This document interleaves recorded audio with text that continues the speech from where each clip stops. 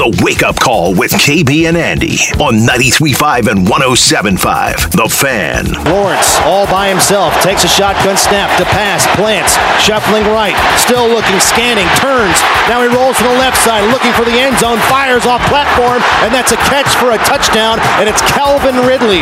Richardson's going to take it off and run. He's at the 50, he's at the 45, he's at the 40, left side, takes tacklers down to the 35-yard line. Richardson going to take off and run. He's in there! Touchdown! I-N-D-Y! Shotgun snap for Lawrence, hangs in the pocket. He's going to fly it towards the end zone to the right side, and making a diving attempt on the football is Zay Jones, but they're going to say he does catch the ball. Richardson, RPO, fakes it. Now he's going to screen it left side to Pittman. He's got a crease into the 20, 15, 10, 5, racing for the pylon. He's in! Touchdown! Touchdown, Michael Pittman Jr. Lawrence plants in the pocket. He's hit as he throws. The ball is out. There's a fight for it around the 35-yard line. Get the ball. The play's still going. Pick it up. The Colts pick it up. It's DeForest Buckner. He's at the 10. He's at the 5. Stretching for the pylon. Touchdown! Here they're going to run it with ETN. Starts right, cuts off left. He's at the 20. He's at the 10. 5, touchdown. Game was on the line in crunch time. The Jaguars flex their muscle. It always starts with myself with anything. We got to run the ball better, and it starts with me. We didn't run it as good as we should have. Throughout the game, emotions were everywhere. I was happy. I was a little bit more chilled. Then after the game, I was a little hurt because I feel like we had it. We just got to clean some things up as an offense. All right, it's a Reaction Monday with you on the Wake Up Call, hanging out 7 o'clock hour in the DriveHubler.com studios. KB, Andy, Mark, hanging out with you for the next 3 hours, and today's all about you. Colts losers on Sunday, 31-21. Were you at the game? What did you do a keg stand? That's where we start today. I have had a long weekend. Cannot wait to react with you guys. NFL Week 1 nearly in the books. The game tonight, but it's all about you. 317-239-1070. Hanging out with you on the Wake Up Call. KB, a very good morning. Lots to talk about. Obviously, the loss, the Jonathan Taylor situation, injuries, Anthony Richardson, and everything in between. Fellas, a very happy morning. You got the Notre Dame on. You're looking good today. Well, thank you. Yeah, this you feeling throwback. Good today? I am feeling good. It's almost a medium too, by the way. Yeah, it's on the edge. Some pictures of Ryan Bowen, my older brother, rocking this about the age of 12. So it's a miracle that this still fits Looks me. Good. Yeah, entertaining, Andy. Certainly traded blows with, I think, one of the better teams in the AFC, and had a lead midway through the fourth quarter. I'm not sure realistically what more you could ask for. Again, certainly there are things to get to, and the support or lack thereof for Anthony Richardson will be a storyline that we saw yesterday, and I think we'll continue to see. And frankly, I thought we saw one of, not Richardson, and we'll get into this, but I thought we saw one of the worst games in Colts history from one of their players yesterday. But the Richardson experience, think back to 365 days ago. Think back to where you were as a Colts fan following the final game of last year, and tell me how you feel this morning than what you felt after the season finale or after Week 1's tie in Houston. You feel better. You have to have watched him and think to yourself, okay, there is some stuff to work with here. There is a lot of stuff to work with here. By no means was it perfect. I thought, honestly, Richardson looked like a much different quarterback once the Colts got a lead than when they were playing from behind kind of early. I thought they responded really well early on, and then once they got the lead, it was one of those bleep moments like, wait, we're not supposed to be doing this. Right. And Richardson talked about that post-game. Yeah, and Richardson and the offense just kind of melted once you got into those moments. Certainly the defense, I thought, when you look at a 31-point total, it's totally unfair to the defense. We're going to get to the end of the season, and the Colts are going to have like a high, point total allowed, and you're going to go back to Week 1 and be like, wait, that's not an accurate assessment of how that unit played.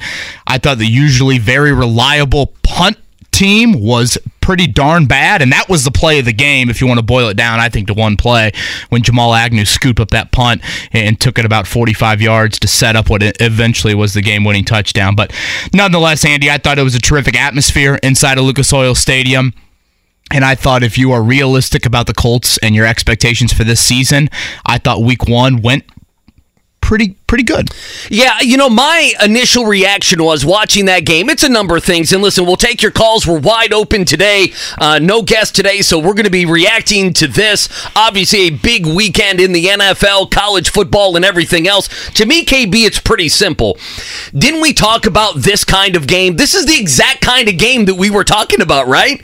Before the season? Leading into the season? Was entertaining it not? Losses? Well, yes, an entertaining loss. I mean, to me, that's exactly what you saw. A team that was in it in the third quarter, in it in the fourth quarter, could have made it. Now, we have to talk about the end of the game. We have not had a internal discussion on kicking the field goal at the end of the game with 40-some-odd seconds and giving yourself at least an onside kick. If Matt Gay can come in and knock in that field goal, we do need to talk about Anthony Richardson. I mean, listen, first quarter, second quarter, fourth quarter, the guy was hobbling. Now, I mean, needs to be talking about giving that he's going to be your leading rusher. And then the other thing, the running game, whether it's the offensive line, whether it's a rough day from Deion Jackson, whether it's just... That's a compliment, by the way, to Deion Jackson. It is. I'm being nice to him. He was terrible yesterday, and the running backs aren't good enough. We knew they were not good enough. Zach Moss comes back. How much can he change with all of that? We shall see. But they just can't run the football, and I know Joel A.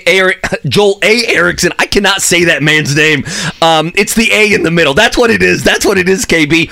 I mean, he wrote exactly what I was thinking right at the very beginning of the game. I mean, you have a third down, and Jonathan Taylor, you feel like, would get that third down. And we can get into the decisions by Steichen not taking a field goal early. What do you think about that? Obviously, at the end of the game, but this is the kind of game that we thought we might see a lot of. The Colts battled. The Colts were there. The Colts had a chance. They probably feel like they let one go. And then when the game gets down into it, and all the emotion of the first half, and it's the first game and everything settles down, coaches are making, adjustments on the fly. Usually the better team comes out and finishes the game. And that's exactly what Jacksonville did. It was a little more high scoring than I thought. 23, what did I have? 23-16, maybe, something like that. Yeah, the over easily hit. But there were bright moments on the defense. You mentioned that 31 is not indicative of how they played. Overall, it's one of those things. If you're a Colts fan, and this is what I'm interested in today, you got to be. I don't know if you're mad. I don't know if you're frustrated. I don't know if you look at AR and say there's something absolutely there. Pittman had a nice game. It's a mixed emotion bag, and I feel like we're going to sit here on Mondays and probably have a lot of these. Don't you feel that way? And I think especially early on, I feel like if you're a Colts fan exiting that stadium, yes, you can have this great perspective on what the 2023 season is all about, but we're all wired with a competitive, ounce or two in our body, if not more. You got to be bummed. I mean, you've lost 10 straight season openers. I mean, that was a game that, again, you had a lead over the best team in your division midway through the fourth quarter, and you walk out of that stadium with the ball. Yeah, with the ball several times. With the ball a couple times. Several drives where you could have potentially padded that lead to two scores. And I think where you're bummed, Andy, is, yes, Richardson threw the game-clinching interception. That is a moment that, again, that's why you play him. I tweeted it out before the series starts. This is why you play him. You can't script this. Down 3, 5 minutes to go, TV timeout, that place is on, the edge of their seat. How do you deliver? And obviously, it didn't go well. But again, he's got to feel and be in those moments.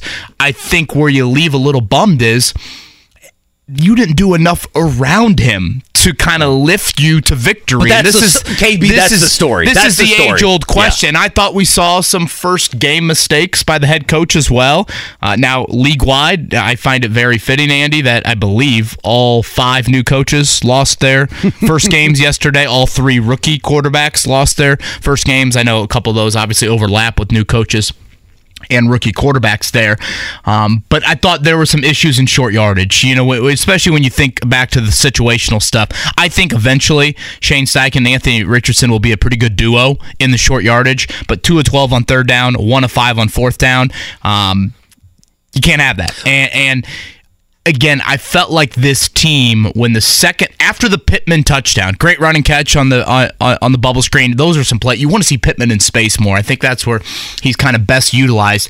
But after that, Andy, you went 5 straight drives with 0 first downs. Right. 5 straight drives with 0 first downs. The defense can't be on the field the entire second defense half. just finally breaks because, again, they're out there way too long. Oh, I don't blame the defense. They were defense. defending short fields way too often. Again, you bring up the big punt return that I thought was, probably the play that just gave Jacksonville that jolt that they needed to finally get over the hump. And then you had the sequence. After the punt return, Jacksonville cashes it in. You throw the pick.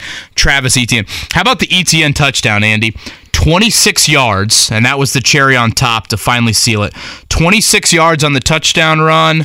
Let me look this up here. Colts running backs yesterday combined. Don't look at it. Combined for 25 yards. Do we have a Malky Kawa tweet yesterday at all? I mean, how did he not fire one off in response to and then the leak backs? At 6-7 a.m. in the morning that Jonathan Taylor's ready to go and that the Colts wanted Christian Watson in return, who everyone automatically I can't believe that Irsay would want Watson. It's like, okay, the guy he's a good receiver, I think. He also had 41 catches.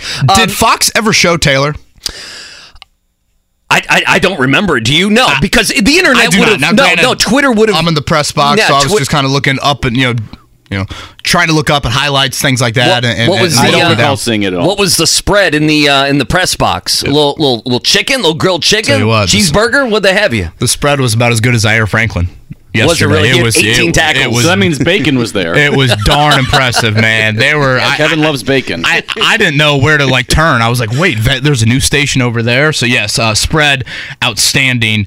The opposite of Deion Jackson. We also may need to do something today.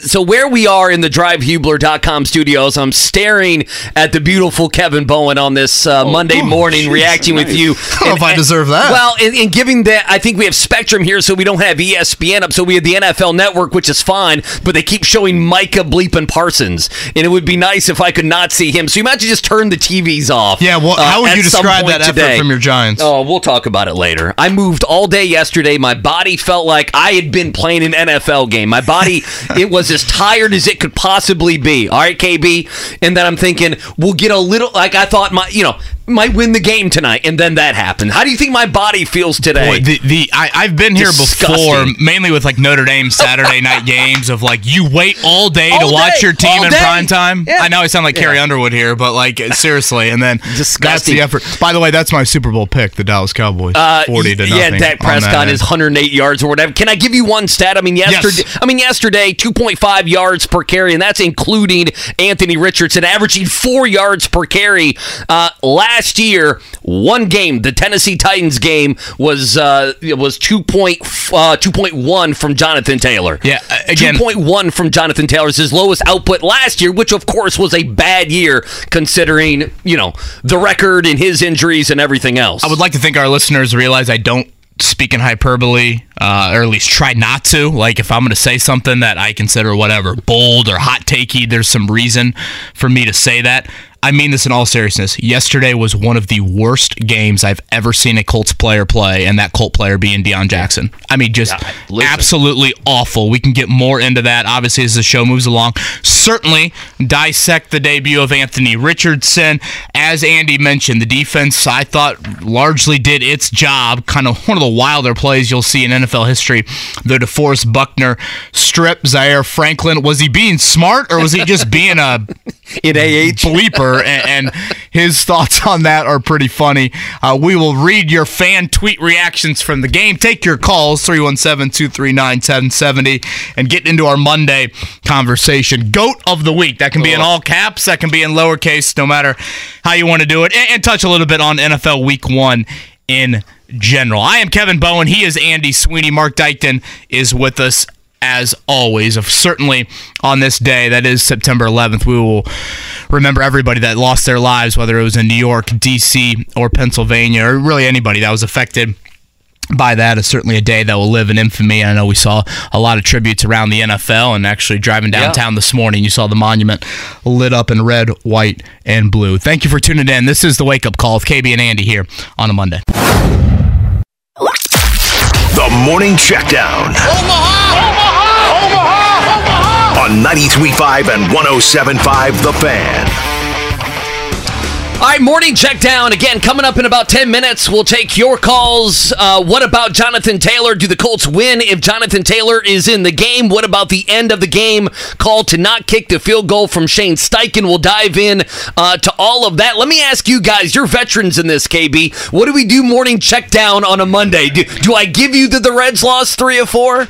I think we go rapid fire. We got to go pretty quickly here to get back in the Colts combo. Reds winners 7-1 yesterday. They did lose 2 of 3 at home to St. Louis. The Cubbies won, but bad weekend for them with Arizona. Where does it stand right now? Still Philly, the Cubs in that third spot. Now Arizona, Miami a half game back, then the Giants, then the Reds. So the Reds lost a full game this weekend, KB, and now they're sitting with 3 teams in front of them. College football from this weekend. Delays for the Boilermakers and the Irish, but they both prevail. Purdue gets the first win of the Ryan Walters era. Boy, talk about a totally defensive effort, especially in the second half from week 1. Purdue wins at Virginia Tech. That was a good win, by the way. They've got now Syracuse at home coming up on Saturday night. Notre Dame pulls away from NC State in the fourth quarter. Pretty dominant in that final period, so Notre Dame remains undefeated. And Indiana takes care of business at home with Indiana State. Taven Jackson got the start. Looked pretty solid, I would assume. He's the starter, right? It's Taven Jackson this Saturday at Lucas Oil when Louisville comes to town, but official word from Tom Allen, of course, not going to come anytime soon. Mel Tucker suspended without pay at Michigan State. Go read about that creep. Go ahead and go to the website. Go to the internet and read about that. So I think that's just he's going to get fired. It's a matter of when they can dot the I's and cross the T's. But Mel Tucker had a $90 million contract at Michigan State. 90. Week 1 NFL takeaways. I thought some very, very surprising results. In particular, what Cleveland did to Cincinnati, what Tampa Bay did on the road to Minnesota. How about the Rams over the Seahawks without Cooper Kupp? San Francisco looked outstanding. The Bears looked like the Bears. And Andy, the hell does that mean? Come on, rub it in my face. Come on, we talking about the Rams. Come on. And Andy, I don't know what the hell that was last night. No, you want to move on from that now? That's funny. You know what? The one thing I don't want to talk about, 40-0 is really hard to do in the NFL. Team USA basketball. That's on both sides of it. Team USA, no medal. I know you would care about. I knew you would care about that. No medal for the United States. Gutless New York, 40-0. What a bunch of gutless pukes. Come on. I love that. I love that fire there. Indiana Fever season comes to a close. They do win yesterday to cap their season. They were much better late in the year. Certainly some signs that you want to see. And Scott Dixon, tremendous end of the year for him as well. He wins at Laguna Seca as IndyCar wraps up their season. All right, on the other side, let's get back into the Colts conversation. What did you think of the debut of Anthony Richardson? How should Jonathan Taylor and or the Colts view yesterday's performance from the running back? Give us a call, 317-239-1070. We'll get into some of your thoughts and give ours as well as we recap the season opener for the Colts next. It's a wake-up call with KB and Andy right here on 93.5, 107.5 The Fan. All right, going to take some calls here. 317-239-1070. Reacting with you on the wake-up call. KB and Andy, Kevin Bowen, Andy Sweeney, Mark Dykton producing today's effort. We're wide open today. Guys, just quickly, we can go around the room here. 2 things that we got to talk about before we head to the phones, and obviously we have 2.5 hours left today. We'll continue. I think number 1 is the leaking of the Jonathan Taylor news at 6-7 a.m. on Sunday. The Jonathan Taylor news that he is ready to go, the hold in that we've been talking about for the last several weeks upon weeks. Is he ready to go? Well, he is ready to go, and we know the agent leaking that to Rappaport and Schefter and everybody else. And then the reality is, if Jonathan Taylor plays yesterday, I mean, this is... Colts fans where I would be angriest, and you can be angriest at the agent, you can be angriest at Jonathan Taylor, Jim Irsay, Chris Ballard, the Colts organization. If you have a lot more at running back, yesterday can be a lot different, including, a win. And so the Jonathan Taylor stuff is definitely out there. And then, KB, I want your thoughts as well.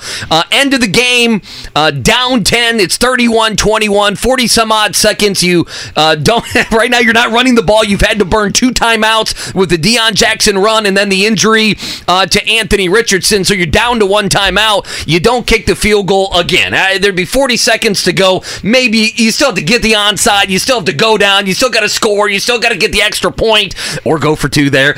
There's still so many things that have to happen, but I know my feed was, take the points there. Am I being hypocritical? Because I did not mind going for it earlier in the game where you could have got 3 points there as well and taken a 10-7 lead. So for me, end of game was a conversation I saw a lot of on Twitter, and then obviously just if it's anger, if it's frustration, whatever it may be, but you can't run the damn football outside of Anthony Richardson, and he's hobbled because he's taking hits. He's taking big boy hits in the NFL, and so the Jonathan Taylor stuff, it reared its ugly head and did so in the very first drive of the game. Yeah, I think on the Richardson front, I thought Trevor Lawrence had some really interesting comments to him at the end of the game that Lawrence shared afterwards. We'll play that audio here in a little bit. I had no issue with the Colts going for the touchdown there late. I think there's a thought process there of you or getting so close to the end zone, just go ahead and try. You have to score a touchdown at some point if you're going to come back from 10 points down, and then you get an onside kick, you have one completion, and you try Matt Gay from 58 yards. Are you in the minority? I feel like you might be. Yeah, I guess that is the minority, but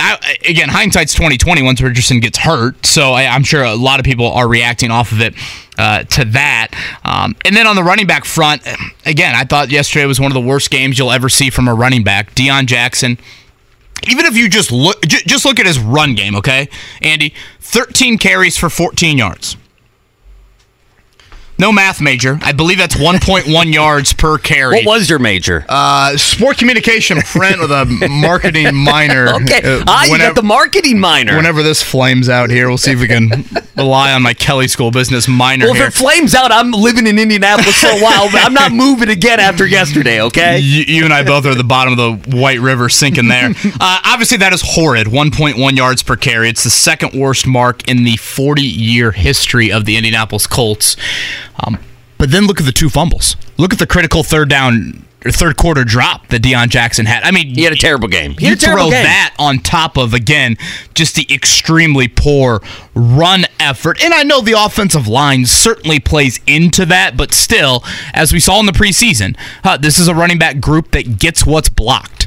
And if I am the Colts right now, maybe it's just Zach Moss all of a sudden appearing in week 2. But I'm very curious, Andy, to see if we see a veteran running back signed in the next 24 to 48 hours. We know Evan Hall got banged up in the game. He left with a knee injury, so, of course, his availability is something to watch. He couldn't make it off the field. He had to lay down, yeah. I didn't really understand why Hall wasn't a little bit more rotating in early in the first half. They were riding Deion Jackson like he was Jonathan Taylor, and I'm like, boy, I thought it'd be more by-committee approach there. I think going back to Richardson for a second, I think you have to be encouraged early on. He misses Ogletree on that second play of the game, Andy, and then he hits 6 in a row. And in a way, I kind of looked at Richardson's game, and for stretches there, it was a little bit more of a methodical Richardson. What was he? He had to be north of 60% after the game, 60, 65%. Again, that's not really what I'm expecting from him. Where I was a little disappointed in Shane Steichen, and he said that there were some plays dialed up for it. I want to see like 2 or 3 very concentrated, heavily protected, deep shots a game. Totally agree. Because that is Richardson's strength as a thrower. I can't recall one attempt that was more than about 20 yards down the field. I mean, hell, your biggest play was obviously the little screen to Pittman, and then he does the rest. I know you had Ogletree down the seam where he got concussed and left the game. I thought Richardson's best throw of the game was when he took a hit and fired one in stride to Josh Downs. Downs had a nice run after catch. But even if you don't necessarily complete those balls down the field, Andy, what you're doing is saying, safeties, think twice about coming up to the line of scrimmage, because at some point you want those plays to be there. And Michael Pittman and Alec Pierce, they've got flaws. Pierce, again, yesterday, just another disappearing act. But where Pierce is at his best, a 50-50 ball outside the numbers. Where Pittman is at his best, in space. You saw it on the touchdown that he had. I didn't think you dialed up enough of that. So I feel like with Richardson, they didn't play to his throwing strengths enough, and that is attempting some stuff down the field. I know Jacksonville probably had some safeties back a little bit, but again, make sure that now they know that. Make sure Houston sees that on film, getting ready for Sunday, and says, guys, he can uncork one, and they will uncork ones. If not, you're going to be playing against these 8-man boxes all afternoon. Like, if you go to the Buffalo and Philly preseason games, to me, I can remember a couple different times in the Pierce drop, which is, kind of a deep ball, are the ones, and we thought, well, they're gonna hold those for week one. And while they did show, obviously, new stuff, different stuff on offense with Anthony Richardson and company, you still haven't seen him just uncork one, as you would say, down the field. And again, that is his strength, Andy. Like, that's where he is at. Anybody that went out to Grand Park, like you brought up, the Alec Pierce ball in week 1 of the preseason, that is where he is at his best as a thrower. It's some of the intermediate stuff that you have some questions on. I thought Richardson's comment post-game was really interesting, though, in his biggest takeaway from his first NFL experience. It was something to the effect, and it sounds very elementary, his answer, but it's so true. He said, every play matters. Every drive matters. You can't take plays off. You can't take drives off. And again, I know that sounds a bit elementary, and like I'm sure there's some people out there that are like, duh. But just look at the NFL. Look at week 1. I mean, so many close games, and the Colts had multiple drives. I would say probably 3 drives, Andy, where they were up 21-17, and the offense had an ability to either flip field position or certainly try to pad that lead. Because if you get that lead to 2 scores, and now a Jacksonville banged-up offensive line, and I said it all week long, your defensive line should have an advantage, and they did. I thought the defensive line won that battle pretty substantially. If you all of a sudden grow that lead a little bit, now Jacksonville's an obvious passing situation. Everything's different, yeah. And now you can really pin your ears back and get after Lawrence. And I thought, again, the D-line did a pretty nice job there.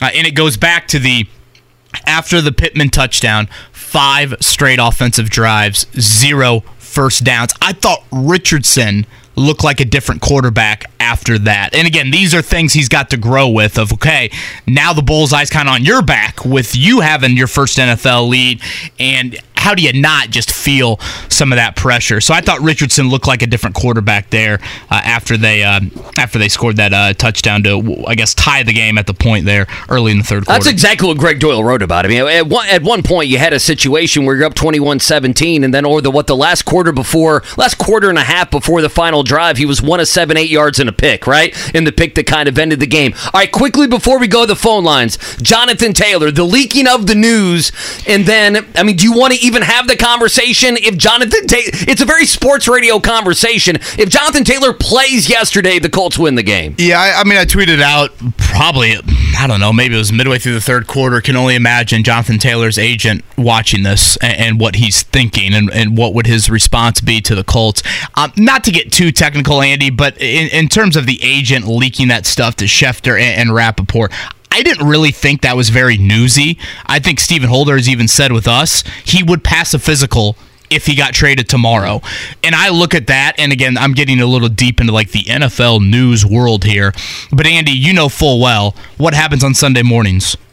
Pre-game shows out the wazoo. So Ian Rappaport and Adam Schefter have to act like they have some great news to share to their viewers. I think to the NFL world, that might have been big news. To myself, or I think to people in this market. We're following it so close. I didn't think it was that newsy of an item there. And that's stuff that, again, I think Steven has had, and Rappaport and Schefter, they could have that on Thursday and just say, let's sit and act like it's a big deal on Sunday morning. You see stories like this a lot on Sunday mornings. Now, big picture, yes, I mean, like, of course you need Jonathan Taylor. Like, I've been saying it for weeks, months now, and I have skepticism, Andy, because we haven't really got into numbers, but I have got some skepticism. I've said 3 years, $39 million throughout this process. I have skepticism if the Colts would do that.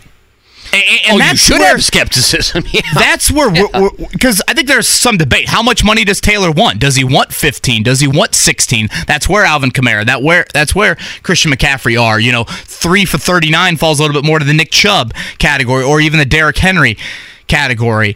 And that's where I think we just get into this, and it's like, does $1 or $2 million, does that really matter? I mean, you're paying Matt Gay how much money? You're paying Luke Rhodes how much money now? Like, I mean, seriously, if it really is coming down to this huge debate over $1 or $2 million, it can't be is that. one of the worst games in NFL history, Colts history, from a running back with fumbles and a drop on top of it. Is it worth watching that? Listen.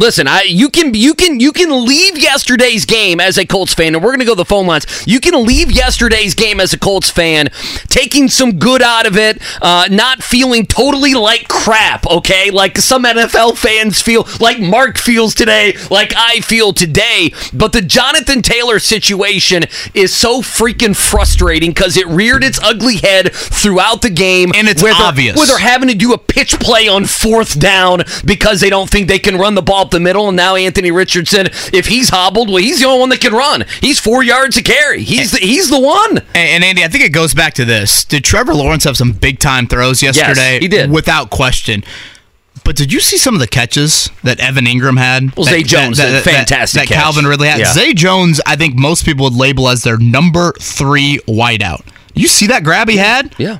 For the touchdown, when you talk about supporting your quarterback, other guys stepping up, making plays, helping out. I mean, there were several balls Lawrence threw, and I thought the Colts secondary actually did a decent job in contesting some of those plays, and you just got out-athleted, out-talented.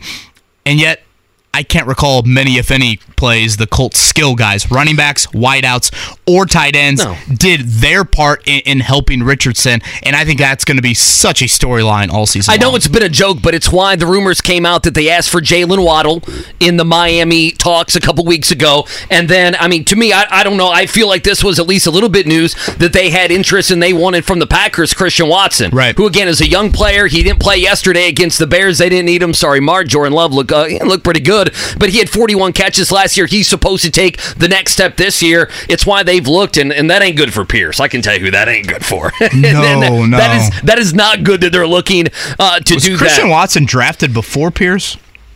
Oh, man.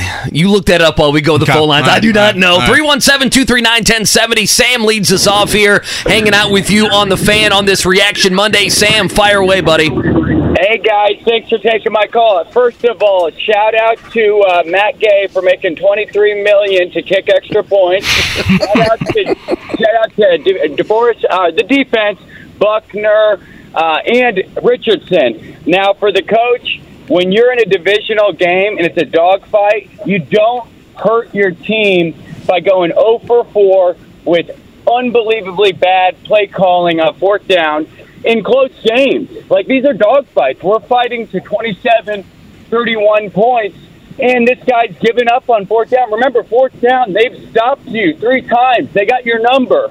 AR played his heart out. Ballard rolled a practice squad around AR, and we got embarrassed. We got embarrassed. Sam, there's a lot of validity to what he just said. Yes, Christian Watson was taken about 20 spots ahead of Alec Pierce.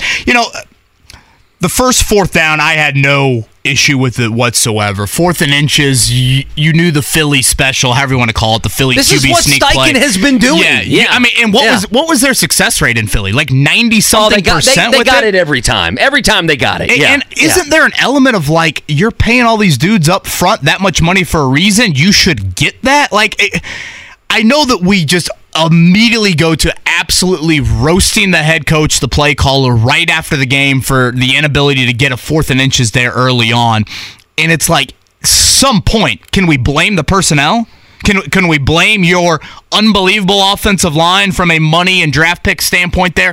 The 4th and 4 at midfield, yeah, I mean, that one... you could punt him back. Yeah, and obviously pitching to Deion Jackson, gets blown up, and then he fumbles. It looks horrific in that moment there. I think there was an element that Shane Steichen walked into that game and thought, if we're going to win this game, we're going to have to get 230. And I think that was some of his thought process there. Where I have more of these Steichen issues from yesterday, I thought, and I'm curious if the injury played into this, because Richardson said after the game, and I tweeted out he was limping there late in the first quarter.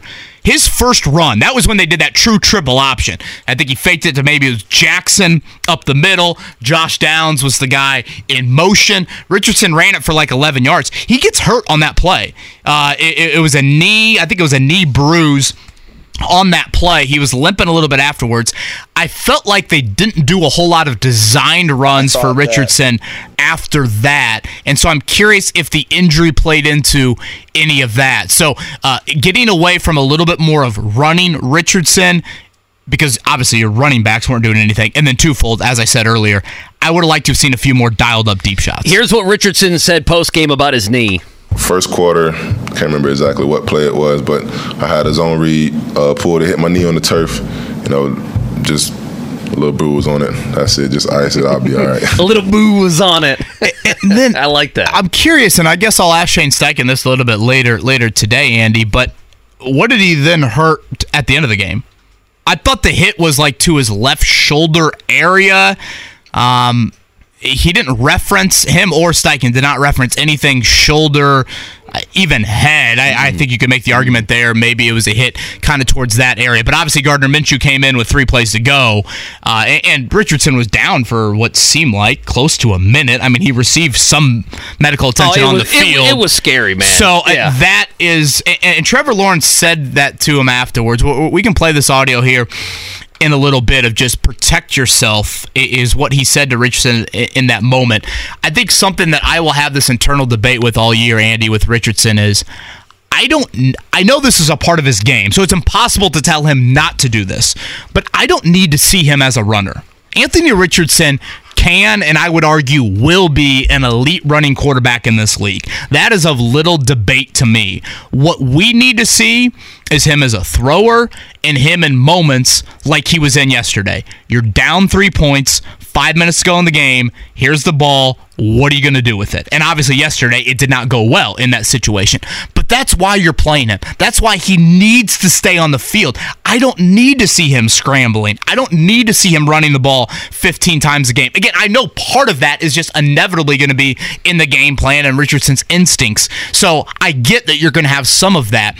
But why it's so critical that he plays 16 more games this year is for him to get the 68, 69, however many offensive snaps he played yesterday, to go head-to-head with one of the better teams in the AFC, to be in a one-possession game, to get that moment with 5 minutes to go in the game, to try and prove yourself as a passer.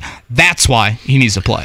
239-1070. Let's go to Mark up next on The Fan on this Reaction Monday. Mark, fire away, buddy. I just kind of want to piggyback on the previous caller. There was a couple moments where, okay, we're in field goal range. We just gave the biggest free agent contract to a kicker ever, and no, let's keep going for it with a running back who probably shouldn't even be on the team. So those kind of just go together. I mean, obviously, the elephant in the room, with John Taylor, they win the game. The defense played great. The offense didn't do them any favors. They wore out, because they couldn't run the ball. So that's all I got. I love your show, guys. Appreciate it, Mark.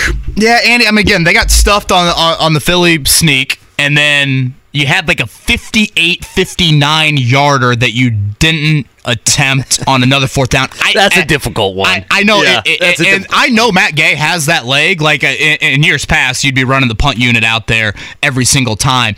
I guess I don't have as much. I don't know if there was like 4 or 5 times where the Colts didn't go for a field goal. I know late, we've already talked about it. You got to get a touchdown at some point late. I was fine with getting the touchdown as you're moving the ball. Jacksonville showed no resistance on that drive there at the end when it was 31-21 until it got to like a goal to go. So I had no issue there with trying to score. You have to get a touchdown at some point.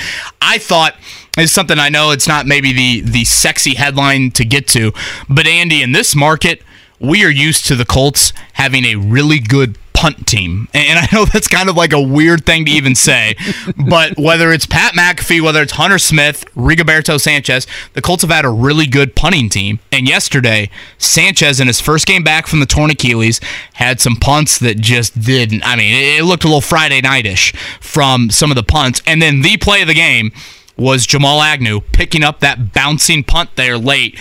He fielded that ball at their own 6-yard line. So if you let up a 5-yard return there. You tackle him at the 11. You then are saying, hey, Trevor Lawrence, your offense has not been able to drive the ball the length of the field many times against our defense.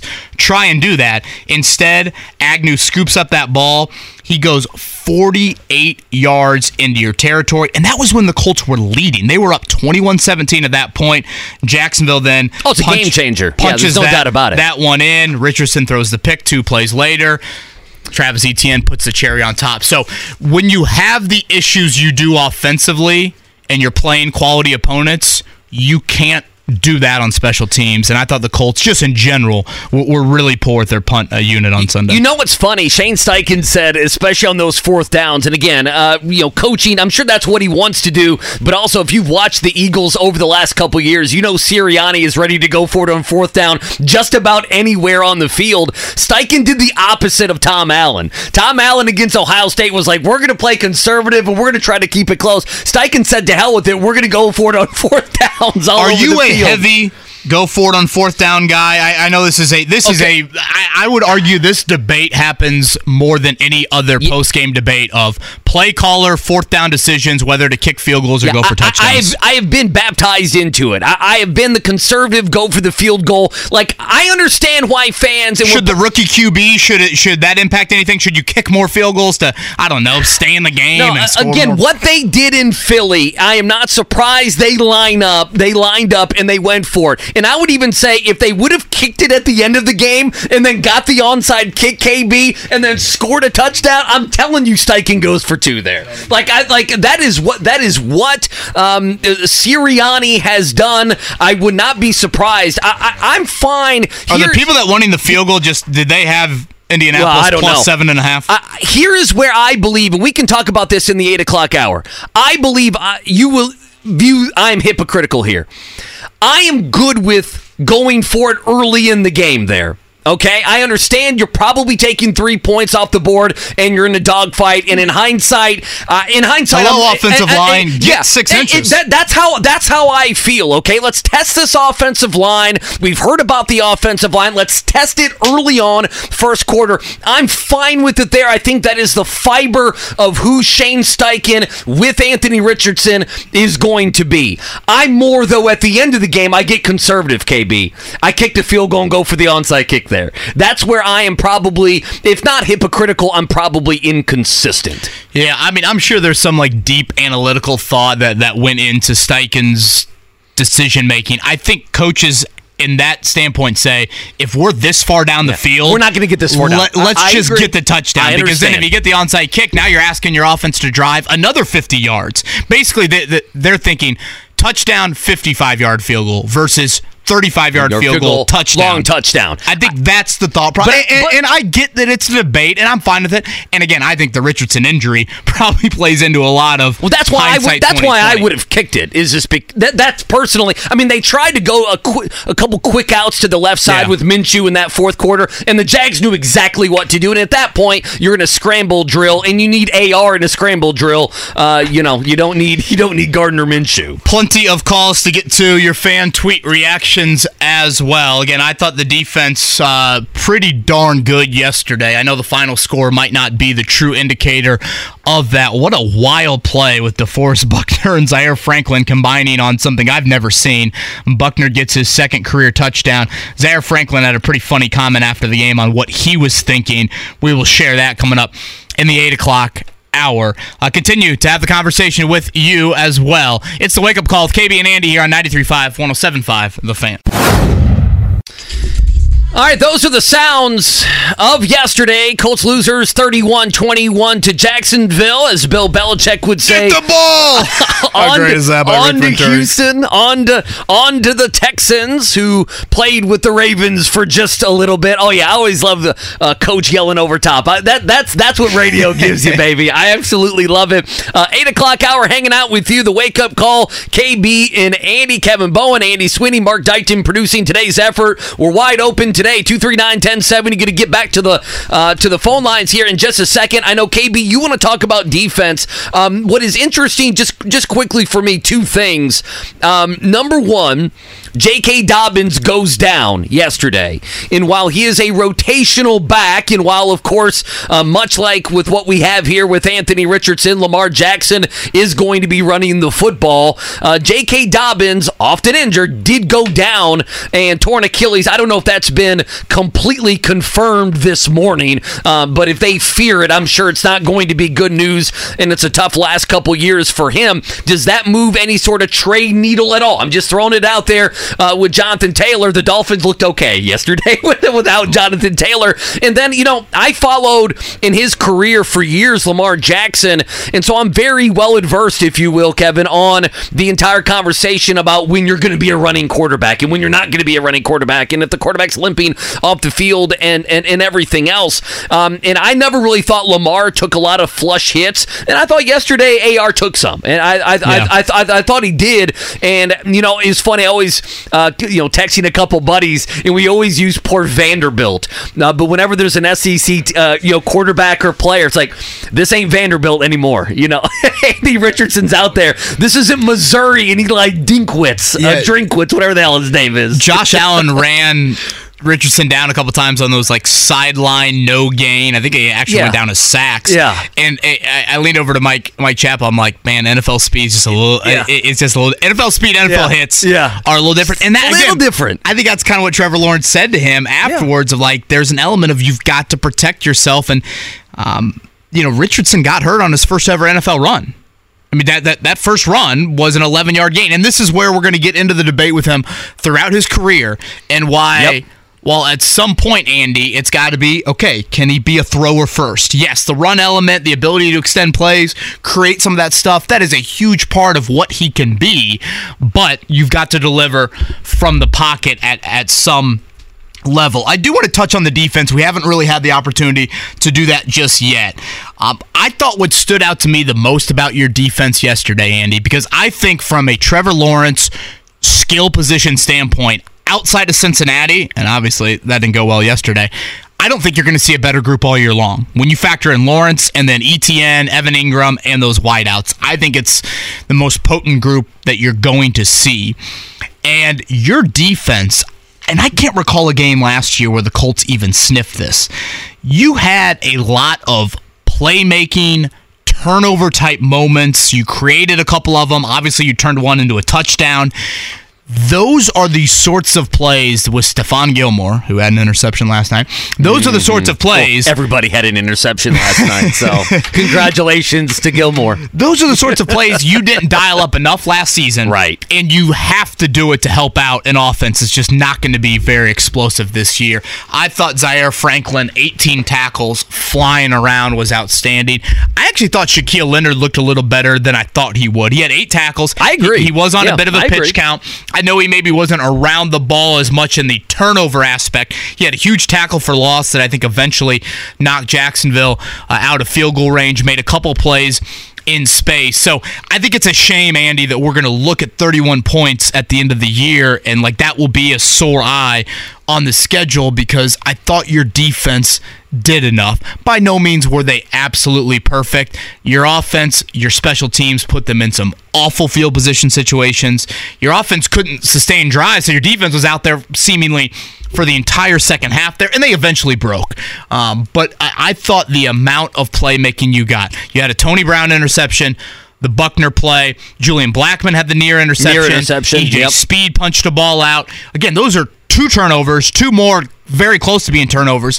And I can't recall last year many games where the Colts, against a quality offense, had a handful of game-changing type plays. We talked about, there are so many things that are new and that are young, and you look at the running backs and you look at AR, and we were like, okay, it's good. We're going to grade them, and maybe even Shane Steichen.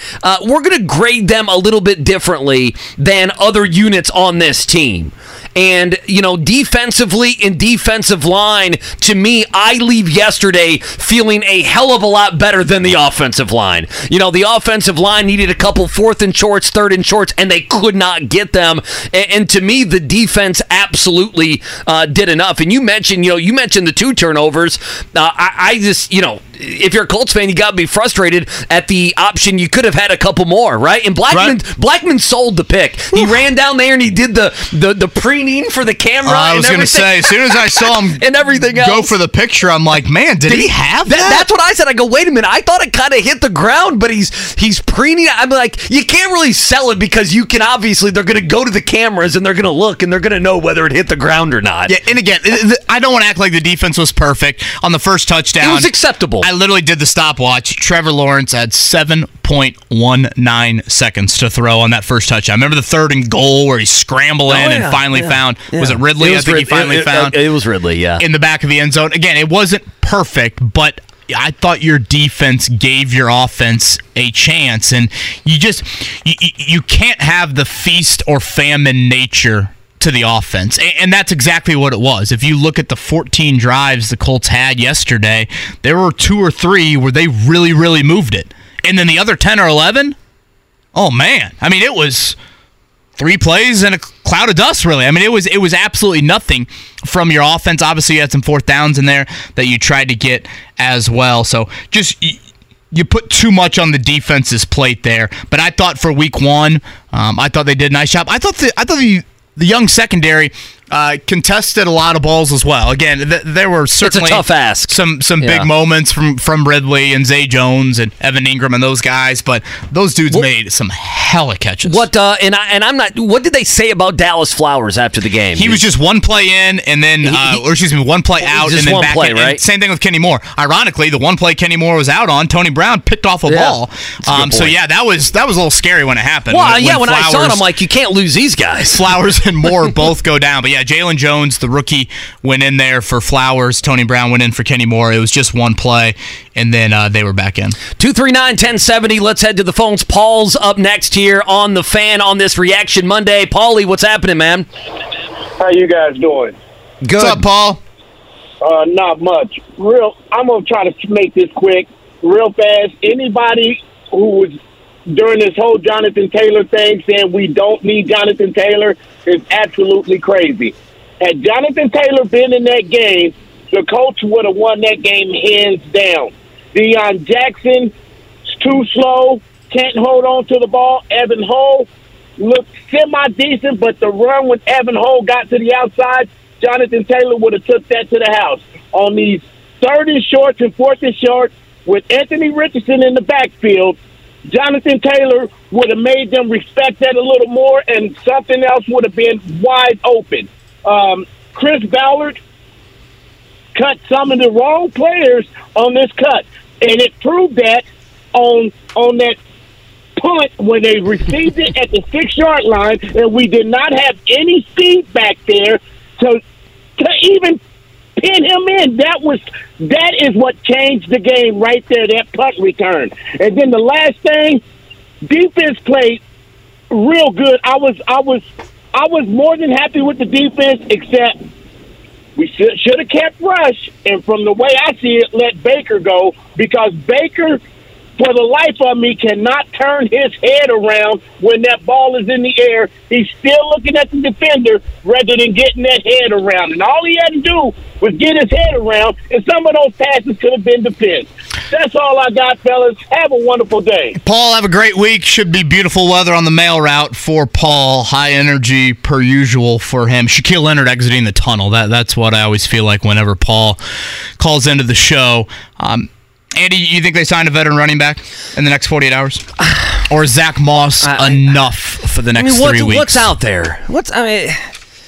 Yeah, I mean, sure. We know they've done their homework. A Kareem Hunt visit offer, a James Robinson visit. I don't want anything to do with James Robinson. Okay, let's throw Kareem Hunt out there. Do you feel differently now after you watched the game, to throw out some of the meager numbers the last year or two, the off the field stuff? I'm asking because the combination of Richardson, he's not going to be able to take these hits. Okay, it's game 1. The offensive line that, to me, did very little to make you feel better yesterday. And the running back position with injuries and with Deion Jackson, who's going to be limited. Now, I don't think he's always going to be terrible. Yesterday, he was terrible. To me, Andy, that was one of the worst games I've ever seen a Colts player have. To me, if you're at this point of the season now, you're an in-season signing. I'm not saying it's wrong. I'm saying it may be panic. It may be the right thing to panic a little bit, but I don't think they thought it would look this bad, right? 13 carries for Deion Jackson yesterday. That amassed 14 yards, so that would be 1.1 yards per carry. If you want to go to his receptions, how about 5 catches for 14 yards? Not a lot of production there. And then on top of that, 2 fumbles and what I thought was a really critical third quarter drop as well. I mean, this is his chance. Is it not? Like, the way I view Deion Jackson is you're going to get 4 weeks here without Jonathan Taylor no matter what. Zach Moss misses game 1. Who knows, if he's going to be available game 2 and if he'll be on any sort of a pitch count coming back from the arm injury. It's kind of like one of your chances here to do something. The Colts knew this for a month They knew for a month a strong possibility was Deion Jackson starting the opener. Zach Moss being ready for week 1 was always iffy, and the Jonathan Taylor situation obviously has been extremely iffy. And so for a month, you've thought to yourself, okay, we can be content with Deion Jackson, and the results were that. I mean, it was a cuttable game from Deion Jackson. For a guy with his lack of resume, I know. You cut Rodrigo Blankenship after the opener last year for missing a game-winning field goal. Deion Jackson had moments where he flat out cost you the football game. I don't know if you're in a position from a quantity standpoint at running back with the Evan Hull injury to just flat out cut him, but that's what it was. Just to give a little bit of context on the 1.1 yards per carry. Yesterday, to start the third quarter, the Colts honored the 1984 Indianapolis Colts team. So I can do the math. I know Ryan Bowen will be 40 coming up in March. That's when I was born, too. It's the 40-year anniversary of the Colts playing in the Circle City. Yesterday's 1.1 yards per carry for Deion Jackson was the second worst in Indianapolis Colts franchise history. You go with a dozen carries in a game, which ain't a lot. Dozen carries in a game, not a lot. Of all the running backs in the history of the Indianapolis Colts, that was the second worst performance. And again, Andy, I'm just talking yards per carry. I'm not talking about the 2 balls that he put on the turf with fumbles or the critical drop that he had as well. And half of his 14 yards came on 1 carry. He had a long of 7. So half of his 14 yards were from 1 run. And poor Evan Hall got around the corner there and had a run. Does that lead off the highlight reel? I don't know. Him and Cam Akers battling for... Do we see more Jake Funk now? Him and Cam Akers battling for rushing ineptitude. Cam Akers yesterday, by the way, 22 carries for 29 yards. Did you have him in fantasy? You're all over Cam Akers. I have him in our league. Okay, there we go. KB, that's the second time he mentioned it before you got here this morning. He's like, this damn Cam Akers. I think I fell into the Akers hype maybe last year. I'm pretty sure I'm 0 for this weekend in everything. The year before that. Teams, Colts, fantasy, everything. Mark, I know we got a couple Adams here on the line. Pick whichever one you want to go with here. All right, let's go for there's 2 Adams. We're going to go with Adam 1 since he was there first. Adam 1. How we doing on this Monday morning? Hey, guys, am I Adam 1? Am I on? You are on, loud and clear. Congratulations. Number one, baby. Let's go. All right, guys. All in all, I thought Richardson played pretty well considering how poor the offensive line was yesterday. They made Josh Allen look like a first-team Pro Bowler with 3 sacks. It was just awful. I mean, for a young rookie quarterback, I thought he played tremendously. Like, besides that interception, I'm gonna give it up. Like, Richardson played his you know what off yesterday. Like, he had no time in that pocket. I want to hear your thoughts on really how this offensive line, from a pass protection and a run protection, played yesterday. Because the Jags are not a top tier defense. They're going to see some better defensive fronts, and they played awful yesterday. Wanted to hear your thoughts, guys. Thanks, man. Have a good Monday. Thanks, Adam. Appreciate the call. I thought the run blocking wise, Andy, just absolutely awful, to say the least. There, I'd have to go back and look at the Richardson sacks. I know he was sacked 4 times in the game. Andy, I want to say 2 of those were on just a flat-out scramble where he literally went out of bounds. Josh Allen just met him. And it counts as a sack if you're behind the line of scrimmage. Right. So I don't. It's not like they were outright sacks. Obviously, you had the sack early on where Allen, I think, caught him from behind, and then I think you had one more later. Allen's a dude, man. In the game, yeah. I mean, he's a dude. He's a top 5 pick. Yeah. So, in general, I thought you lacked support for Richardson. But again, I thought if you want to narrow down the O-line to pass protection versus run protection, I thought Bernhard Raimann did a really nice job in pass protection. I thought the run game was more of the issue. The Richardson game yesterday was a really interesting one for me, Andy. He was more of a methodical passer early on. He missed that first ball of the game on that second down throw. Then he hit 6 in a row after that. At one point, I remember looking down and being like, man, he's 15 of 19. This is not what I expected out at Richardson. Again, I've said for, all along, I think you got to live with the inconsistencies from a completion percentage standpoint, but the goal is to offset that with the big plays. We really didn't see the big plays, and that was an issue that I had with Shane Steichen of Anthony Richardson's strengths, where he is best as a thrower, is when you let him uncork it. And I feel like you just have to dial up 2 or 3 a game. Even if they fall incomplete, you at least send a message to the defense of saying, this is a possibility. Think twice about bringing that safety up to the line of scrimmage here. So that's where I thought the Richardson experience was just a little bit more in a way like Gardner Minshew, from a throwing standpoint. Obviously, his legs are a totally different animal. And then lastly, on Richardson, he got into that great rhythm after the first miss of the game, was really, really steady, and then all of a sudden everything turned midway through the third quarter.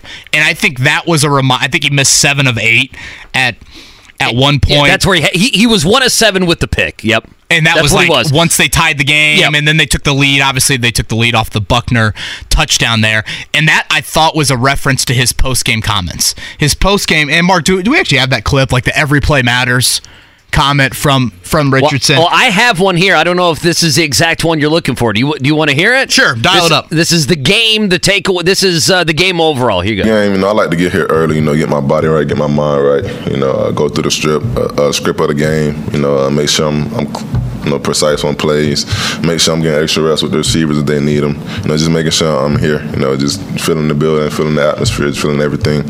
So I was pretty hyped, getting here. I was pretty focused, pretty calm.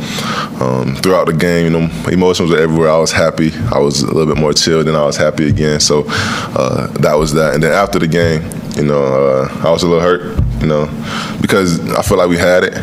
We just got to clean some things up as an offense. I feel like the defense helped us out a lot. We just couldn't, do anything for them at the time. But I felt good throughout the whole thing, and it's just something we got to learn from and just work on. There was a comment Richardson had where he expands on just kind of every play matters, every drive matters. I don't think we have that one. Yeah, I don't think we have that one. And again, I know it sounds like a very simple comment, but when they tied the game, when they get the lead, the offense had 5 straight empty drives. And I'm not talking about 5 straight scoreless drives.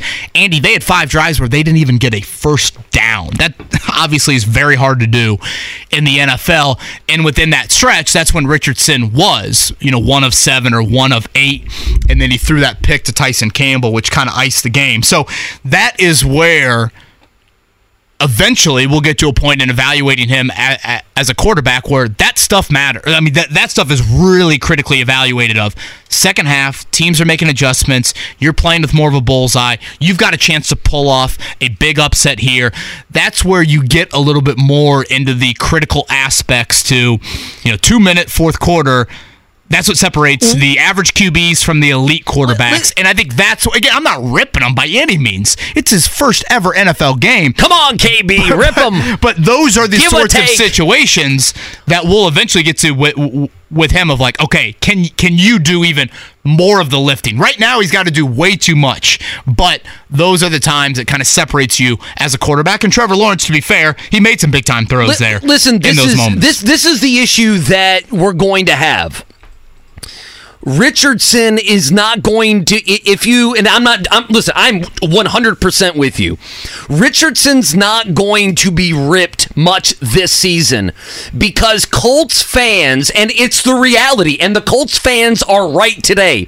The reality is, and we've been talking about it, you've been talking about it longer than I have, that the roster around him is not good enough. Yeah, it stinks. And so it's different if you're Tua today, right? Or if you're Justin Herbert and they play. I mean, it's different. Joe Burrow, we understand he's established. He's been to a Super Bowl. He'll go to the AFC Championship game. He very well could this year. But they deserve to be ripped for throwing for like 80 yards and scoring 3 points against the Cleveland Browns when you have all that money invested in all those superstars. That's not Anthony Richardson. And to me, it's going to be, listen, he will make mistakes, and we may get to a point this season where they lose a couple games, KB, where he makes mistakes, and it's like, dude, you can't make that mistake. You can't miss that throw. You can't fumble the ball. You can't throw that interception. We're not ripping him on the interception today, and we're not doing that because no one respects the roster around him. Michael Pittman was fantastic. He was also alone out there. We talked about these 5 tight ends.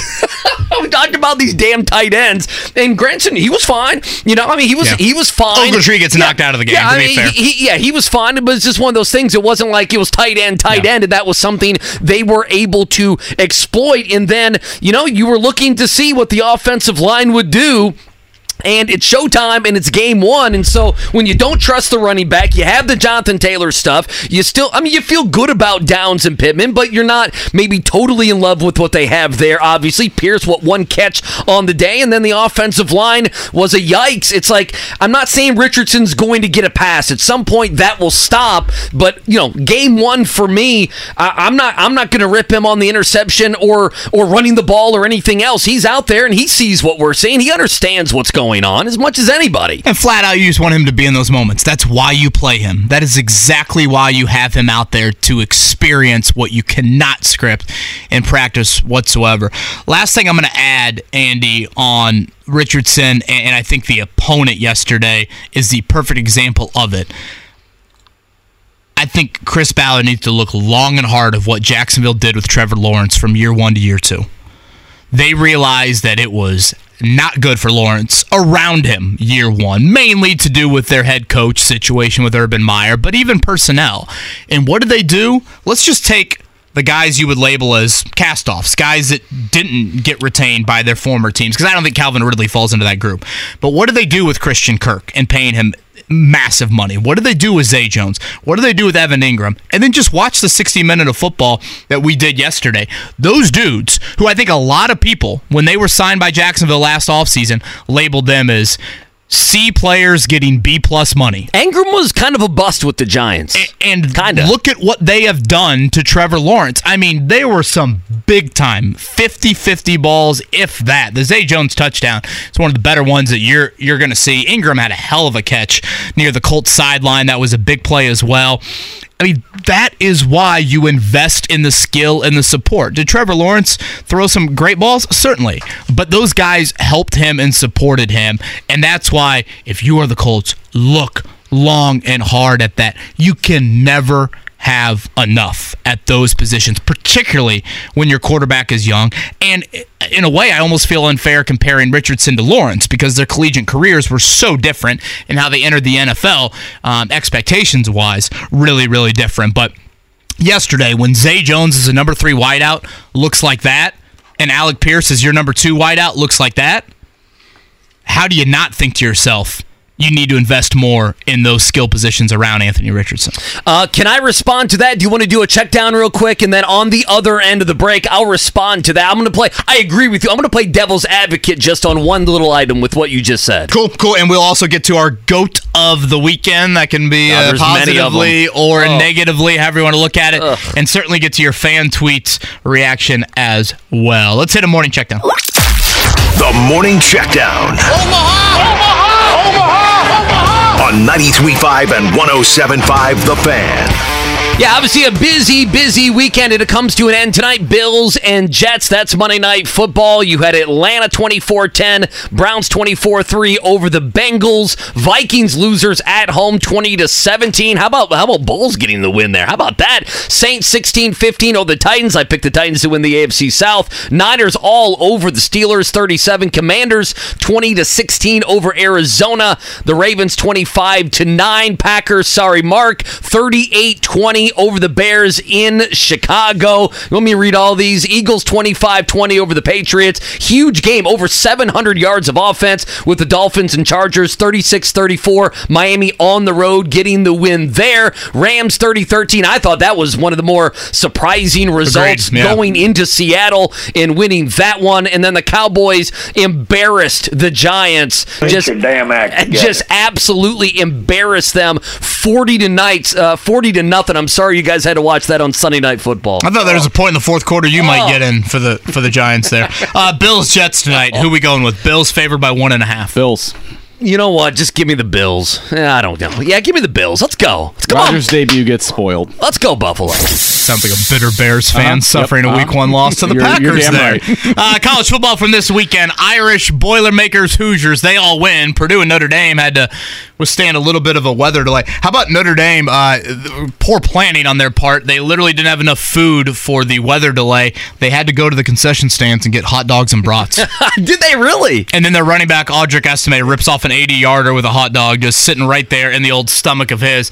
Notre Dame, 45-24. Big fourth quarter for the Irish. That should set up Ohio State here a week from Saturday. Did the scoreboard get hit with lightning in that game, too? Yes. How about that? And again, Indiana over Indiana State. Taven Jackson looked pretty good in that one. I assume he will be the starter this Saturday with Louisville coming to Lucas Oil Stadium, but we'll have to wait official word on that. And Purdue, much needed split in these first two games. They win in Blacksburg. Big-time defensive effort from the Boilers there. They will welcome Syracuse to Ross-Ade on Saturday night. Yeah, Reds winners last night, 7-1. Lose the series, though, 2 out of 3 to St. Louis. You cannot like that if you're a Reds fan. A game and a half back. The Giants, Marlins, and Diamondbacks all in front of them. The Cubs gave up a couple games as well. Winners yesterday, but lost 3 of 4 to Arizona. They still lead by 2. Dumark's Cubbies lead by 2 as we head into the final, 15 games of the season. Got about, 3 or 4 kind of local-ish items of note to run down here. Scott Dixon wins the season finale in IndyCar. The Fever win their season finale. Now all eyes on where they're going to draft here coming up from a lottery standpoint. And by the way, we talked about the U.S. Open a little bit in tennis. Shout out to Rajiv Ram. That is a Carmel native. He wins his 3rd straight doubles title in the U.S. Open. I think Salisbury is his partner's last name. I remember Salisbury Steak back in the day at Cherry Trail Elementary. I don't know if it's any relation to Sean, but that has never been done before. So shout out to Rajiv Ram, a great human, as they win a doubles title. Djokovic and Coco Gauff, your singles champions. Pretty cool scenes from Coco Gauff celebrating that victory. Is it wrong, guys, that when he said Salisbury, I thought of Sean Salisbury, I thought of Salisbury Steak, and then I thought of Chris Berman in that order? That wasn't what you were thinking of? Well, no, I think that's totally fair. Okay, yeah. I want to say this guy's name is John, but I could be wrong. You weren't going to Chris Berman there? I thought me and you were kind of on the same wavelength, that you were kind of doing a Chris Bermanism. Literally picturing the styrofoam tray at Cherry Trail Elementary. I think Thursdays were always Salisbury Steak days. Sean Salisbury is on my all-time blank list because I was at Bears training camp when I was a youth, as like a teenager, and they had Otis Wilson of the Bears. They were interviewing him, and I was like, I want to get Otis Wilson's autograph. And Sean Salisbury just happened to be one of the co-hosts. So I got Otis Wilson's autograph. I was thrilled. Sean Salisbury grabs the football, signs his name, which I wasn't asking for, right in the middle of the C logo of the Bears. So I have all these Bears autographs. I have Sean Salisbury's autograph right in the damn center of the C. I thought you were going to say he turned you down for an autograph. No, I didn't ask for it. Sounds even worse, honestly. It really does. Based off Mark's story. It really does. You want to play a little devil's advocate? Well, you want to do it on the other side? Yeah, Let's do it on the other side. Okay, we'll do that on the other side again. Get to GOAT of the week. And still want to go back to that Zaire Franklin DeForest Buckner combo touchdown. The Franklin reaction of, was it a heady play by the captain? Not necessarily. We will share that on the other side. It's a wake-up call with KB and Andy here on 93.5, 107.5, The Fan. It's the wake-up call with KB and Andy on 93.5 and 107.5, The Fan. 1st and 20. Move the ball back to their own 36-yard line. Moving left to right. Colts defense trying to make a play here, down by a field goal. Lawrence goes out of the gun, 4 receivers into the pattern. Ball on the left hash. Lawrence plants in the pocket. He's hit as he throws. The ball is out. There's a fight for it around the 35-yard line. Get the ball. The play's still going. Pick it up. The Colts pick it up. It's DeForest Buckner. He's at the 10. He's at the 5. Stretching for the pylon. Touchdown! Touchdown for the defense. DeForest Buckner picks up a live football and races the other way for a score. By the way, that's a fantastic call. I love everything about that. The Maytay call, and then Coach, get the ball. On it! Get the ball. That's what football's supposed to sound like on the radio on The Fan on a Sunday. So good. The Rick Venturi raw emotion I absolutely love week in, week out. You know, that play, Andy, for, I would say, long stretches. I mean, hell, the Colts had a lead midway through the fourth quarter. I almost forget a little bit of that. And I'm thinking, that play, we're going to talk about that for like years to come. I mean, it was a wild, wild play. Obviously, Buckner absolutely whips his one-on-one matchup, forces the strip, and then there's Tank Bigsby, the rookie running back for the Jags. Third time he's ever touched the ball in the NFL. Literally. Probably. Standing there and gets the ball, and then here comes Zaire Franklin, just kind of like karate chop, punches the ball out, and Buckner then scoops it up off the ground. We saw the return, all of that. And I'm thinking to myself, like, after the play, I'm like, man, what a heady play by Zaire Franklin. There's the rookie in Bigsby, not really knowing what to do with it. There's Zaire Franklin. What is he, a 4-time captain? He's been in the league now for 6 years. That is just veteran, better than rookie. Mark, do we have this clip? So it's like 4.5 minutes long. It's not edited. Oh, okay. If you'd like me to edit it, yes. I'm working here's what was happening. I knew. Let me know when you get it, Mark. I knew where you were going, but I saw Mark and I knew what happened. He was editing on the fly. I was like watching kind of a car wreck happen on Sports Talk Radio. And there's also a word in there that maybe we can't necessarily play on air, so we want to make sure that we have that bleeped out before we play it. So before we get to Zaire Franklin's answer on that, I do think, and I mean this in all seriousness, obviously that play was wild, but Buckner starts it all with the strip sack. And Andy, what did we talk about all last week? Playmaking out of your defensive line. Timely playmaking out of your defensive line. And just in general, whether it was that play by Buckner, Tony Brown catches the ball off of, I guess it would have been Etienne's hand. I don't think it was Bigsby, off of Etienne's hands for the interception. Julian Blackmon has the near pick. EJ Speed has the strip that he almost falls on it in play. 2 turnovers, 2 more very close to turnovers. That element of playmaking for your defense was severely lacking last season. The guy that I would argue probably most often made those plays, particularly the timely ones, we watched, unfortunately for you, against your Giants last night, and Stephon Gilmore make another one of those plays. There's legit questions about how much Shaquille Leonard can get back to his normal self there. So the fact that you exit yesterday against, I think, a pretty good offense, and you have made a handful of turnover-type plays, that is stuff that you look at a rookie quarterback next week and you think, man, can that be a little bit more routine than it was last season? Because of all the issues last year, somewhere on that list, not enough defensive playmaking. 317-239-1070. We'll get a couple calls here before we get to the top of the hour. We'll keep taking them in the 9 o'clock hour. Mark, you moved the mic close to you. Do you have the sound ready? Oh, you found it already. It's edited. Okay. You just tell me when to fade it out, but I'll just play it. Shout out to Lara Overton. She asked Zaire Franklin afterwards about the wild play, and again, Zaire's reaction in punching the ball out of Tank Bigsby's hands. Seemed like everyone kind of thought the play was dead. Take us through exactly that series of events for you. Oh, so I dropped back in coverage, seen the ball kind of go out, didn't really hear a whistle. Saw Jacksonville's player pick it up. To be honest, I really was just trying to be so I punched the ball out. All right, well, here's my thing. Okay, can we give it up? Can we give it up for honesty on that? Yes, I love it. Give it up for honesty. He could have lied to all of us and been like, I had a Pee Wee coach that always said, play to the whistle. Play to the whistle. Play to the whistle. I mean, we all would have believed him. We would have loved it. Oh, that's a football guy. To be honest, I really was just trying to be Okay, well, here's the thing. So hold your tongue and say apple, right? Is that what we're going for there? I forgot all about that, but that's like third grade. Yeah, hopefully Rosie Bowen doesn't do that you anytime soon. Do kids still do that? A whole new word today. I was about to say, do kids still do that? Yeah. I forgot all about that at one point in my life. I probably did that. Cherry Tree Elementary. Shout out again. I probably did that. I was Salisbury Steak. I was 35 years old when I did that. Isn't that a penalty?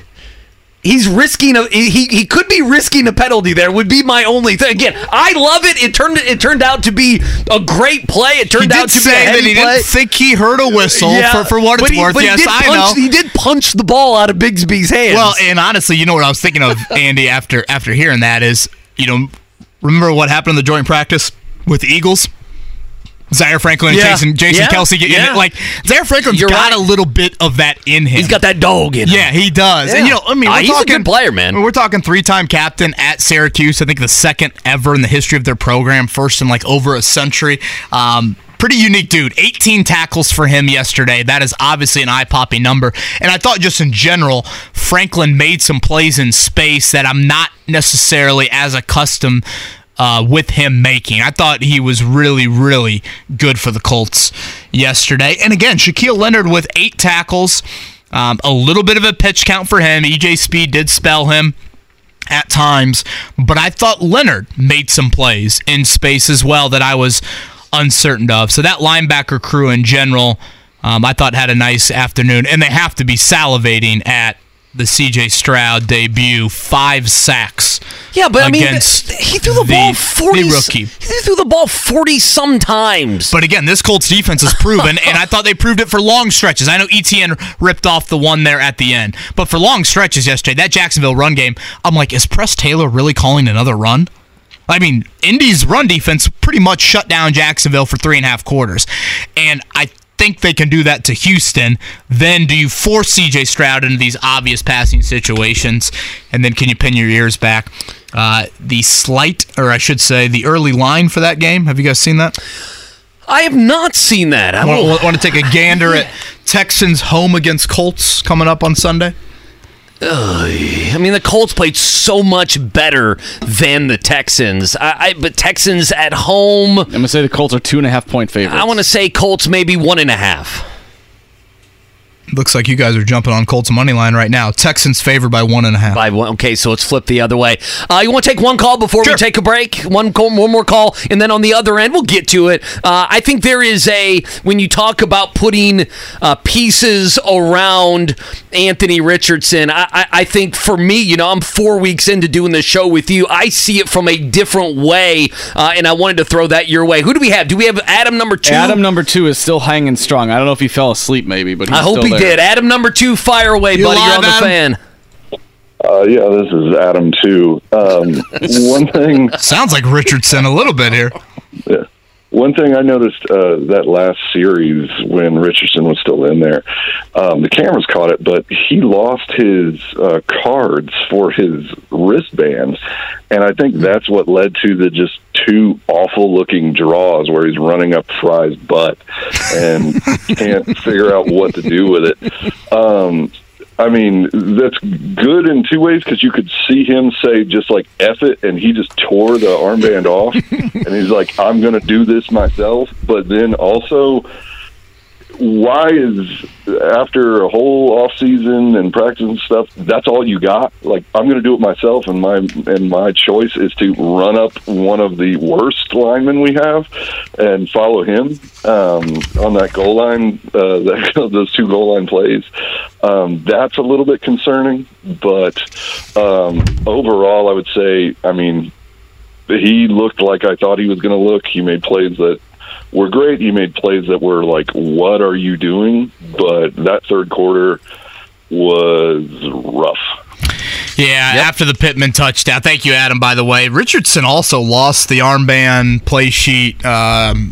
I remember one point in the first half, somebody from the equipment staff had to run out there and either give him a new one or give him the old one. So I think that might be on the equipment staff duties for this week. Yeah, Richardson had the 4th and 5 draw, which his second effort, it was a hell of a second effort to get the first down. And then same play on the very next play, that's when he got hurt. So he had the back-to-back ones there.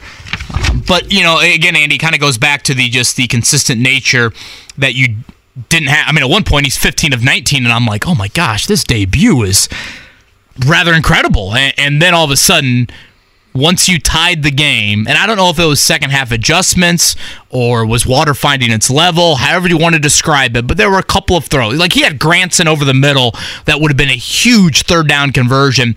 And I know there was a Jacksonville linebacker that was kind of close to obstructing that view, but Richardson, we've seen him make that throw. He had the really nice throw to Downs early in the game with a guy in his face. He missed that one. Obviously, he had the interception. So I don't want to call it a tale of two halves with Richardson, but there was certainly a stretch there, Andy, third quarter into the fourth quarter, where the passing offense just was absolutely nothing. And of course, the run game, you could say that for the entire game. And really, feast or famine. That's just how I describe the afternoon. The Colts, if you look at the Colts as a whole, Andy, they had 14 drives yesterday. 14 drives for the whole game. 10 of them went longer than 10 yards. Excuse me, 4 of them went longer than 10 yards. 10 of them went less than 10 yards. So, right there, when you look at it, 4 of the 14, you move the ball decently. One of those, of course, being the drive at the end. But the vast, vast majority, you weren't even getting a first down on them. Coming up in the 9 o'clock hour, we'll do our go to the week. It could be a number of teams. Go to the week, and it can be individuals as well. And we can get to our tweets from last night. Mark always sends out the 5 words or less describe what you just saw with the Colts. We'll read some of those coming up as well. It is the Wake Up Call with KB and Andy here, 93.5, 107.5, The Fan. Yeah. Reaction Monday with you, 317-239-1070. Hanging out, as always, in the DriveHubler.com studios. About an hour and 6 minutes to go. Jake, he'll have you at noon. JMV coming your way at 3 o'clock. Wall-to-wall coverage of NFL Week 1. Obviously, that concludes tonight with the Bills visiting the Jets. We're going to quickly do our GOATs, but let's go to, is Q still hanging online? Q's still there. All right, Q, fire away, buddy. Sorry to make you wait so long. First off, the Colts need to go ahead and pay Jonathan Taylor. And secondly, Andy, welcome to Indy, but how about them Cowboys? Indy to 0. Listen, brother. Indy to 0. They're going to show up. Q, that's my Super Bowl pick right there. Listen, Q, you can give me all the work in the world. There ain't a damn thing I can say. I'm not going to run from it. They're the goat of the week. Listen, the Steelers stunk it up. Mark's Bears are all playing for contracts. They stunk it up. But 40-0? Oh, my God. 40-0? What a bunch of gutless. How about them Cowboys? Yeah! Well, they all got paid, Q. All the Giants players got paid. They got fat. Didn't the Cowboys get paid, too? They got fat and happy. They went to NHL games and Yankees games, and they all threw out there swagged out and everything else, and they lost 40-0 in front of America. What an embarrassment. Q, thank you for the call. He is rejoicing about his Cowboys. I know there was something that you wanted to get to double back on. Well, I mean, we can get, I think for me, we've talked about the help. I mean, you've been like, and we've been consistent. The help, and we can do this in the 9 o'clock hour too, the help around Anthony Richardson and everything else. I mean, like, part of me feels like, the Colts have been hesitant, and I understand why. They're not calling it a rebuild. Is it a retooling? And we've talked about that. And so you said, well, we need to see more around Anthony Richardson. And what did they do draft capital-wise this year? What did they do draft capital-wise? They tried to put some stuff around him, at least a little bit. I mean, you could offensive line. Josh Downs draft, I've got zero issue. Josh Downs is a good player. They still believe in Pierce, and Pittman had a great game. And listen, I didn't think Pittman was gonna. I figured they'd be keyed on him, given that the rest of the wide receivers. And so we talked a lot. We've talked a lot about that, and I kind of feel like they're stuck here where the Colts aren't selling you a rebuild, a reboot. They're kind of selling you a fresh start. But it's also difficult to do that when a lot of the players have been here as well. Does that make sense? They're kind of you do.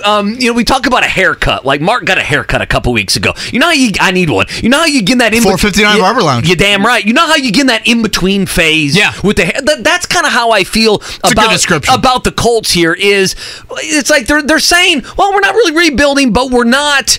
But we also don't expect a ton of wins, which is why some Colts fans, although not the callers, may leave yesterday not totally upset. But and again, we can get into this in the 9 o'clock hour where we evaluate some units differently than others. My rebuttal to you would be, yes, they don't have as much around Anthony Richardson, but it's a new start, KB. It's a new coach who has a different way of thinking. It's a new quarterback. It's a new wide receiver. It's all these different things. People aren't going to buy it because it's the same general manager.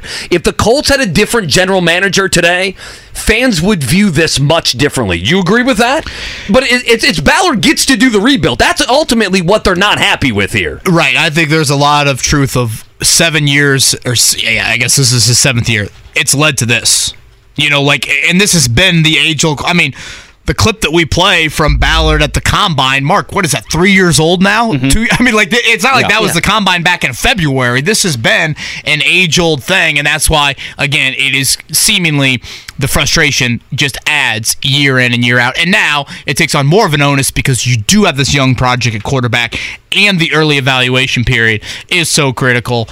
And I guess one more thing to throw in, the guy on the side of the building right there on the southwest corner of Lucas Oil Stadium is obviously not playing for you. All right, 9 o'clock hour coming up. We'll continue to recap the Colts season opener yesterday. Fan tweets from the game, our GOATs of the weekend. We'll hit on all that coming up in the 9 o'clock hour. Wake up call, KB and Andy, 93.5, 107.5, The Fan.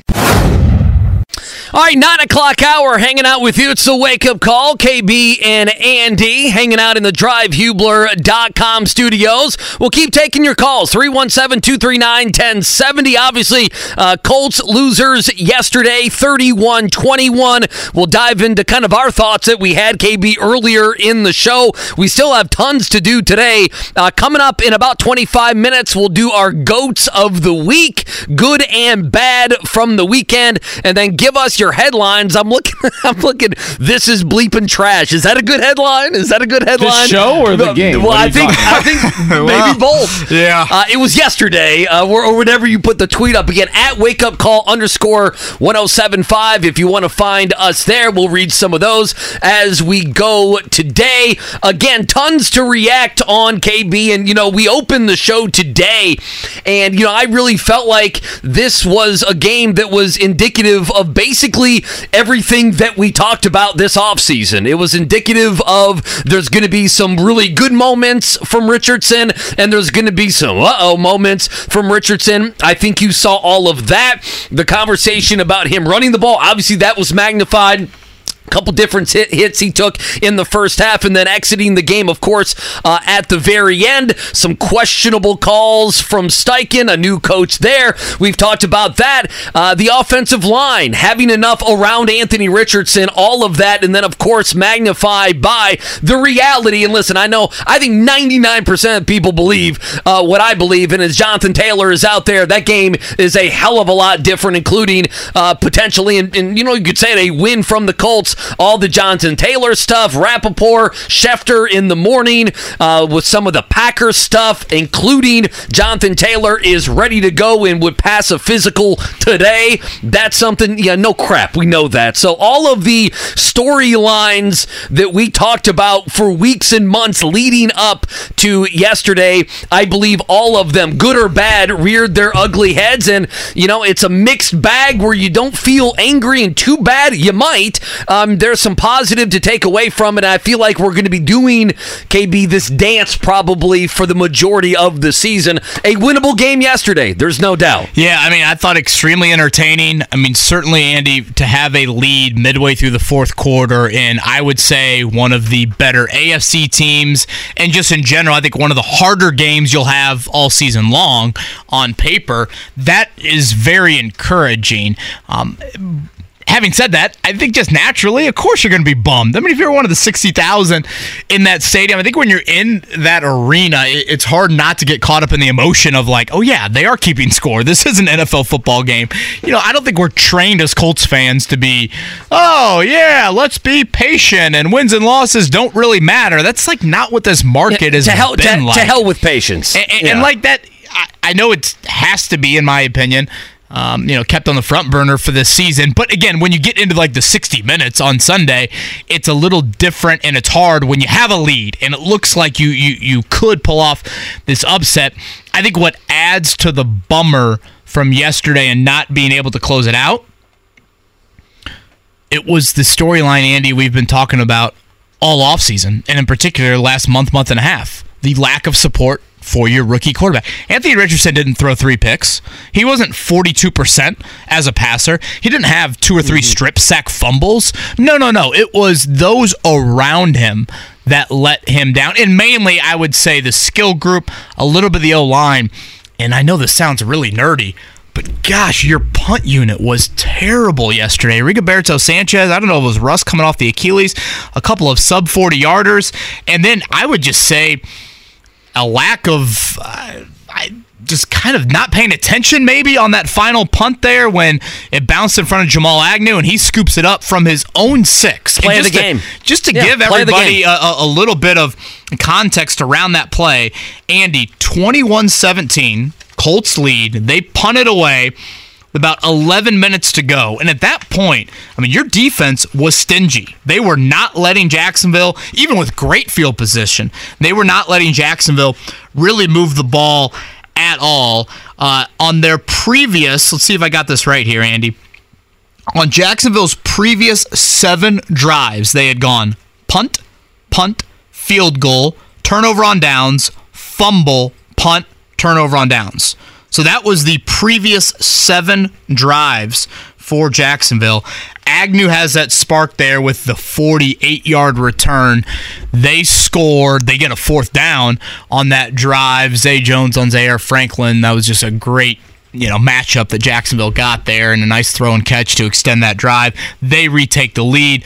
Richardson throws the pick 2 plays later. So it's got to be a little bit of mixed emotions. I think you're encouraged by what the rookie gave you for 2.5 quarters or so. I thought him and the offense as well looked like kind of a different individual/unit once you tied the game and once you felt like, oh man, there's a chance we could win this thing.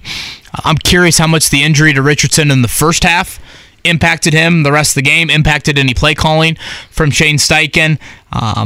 But I think all in all, how do you not walk away from yesterday feeling better than Monday of week 1 last season and the Monday that we recapped of the final game back in January? Okay, so if you're saying, and listen, this is where I'm struggling. I need you guys' help. Again, 239-1070. We'll take some calls. Go to the week coming up in 20 minutes here on The Fan. Okay, so if it's not about patience, and I want to go back to what I said 10 minutes ago. Can I do that, KB, just for a second to bring that in?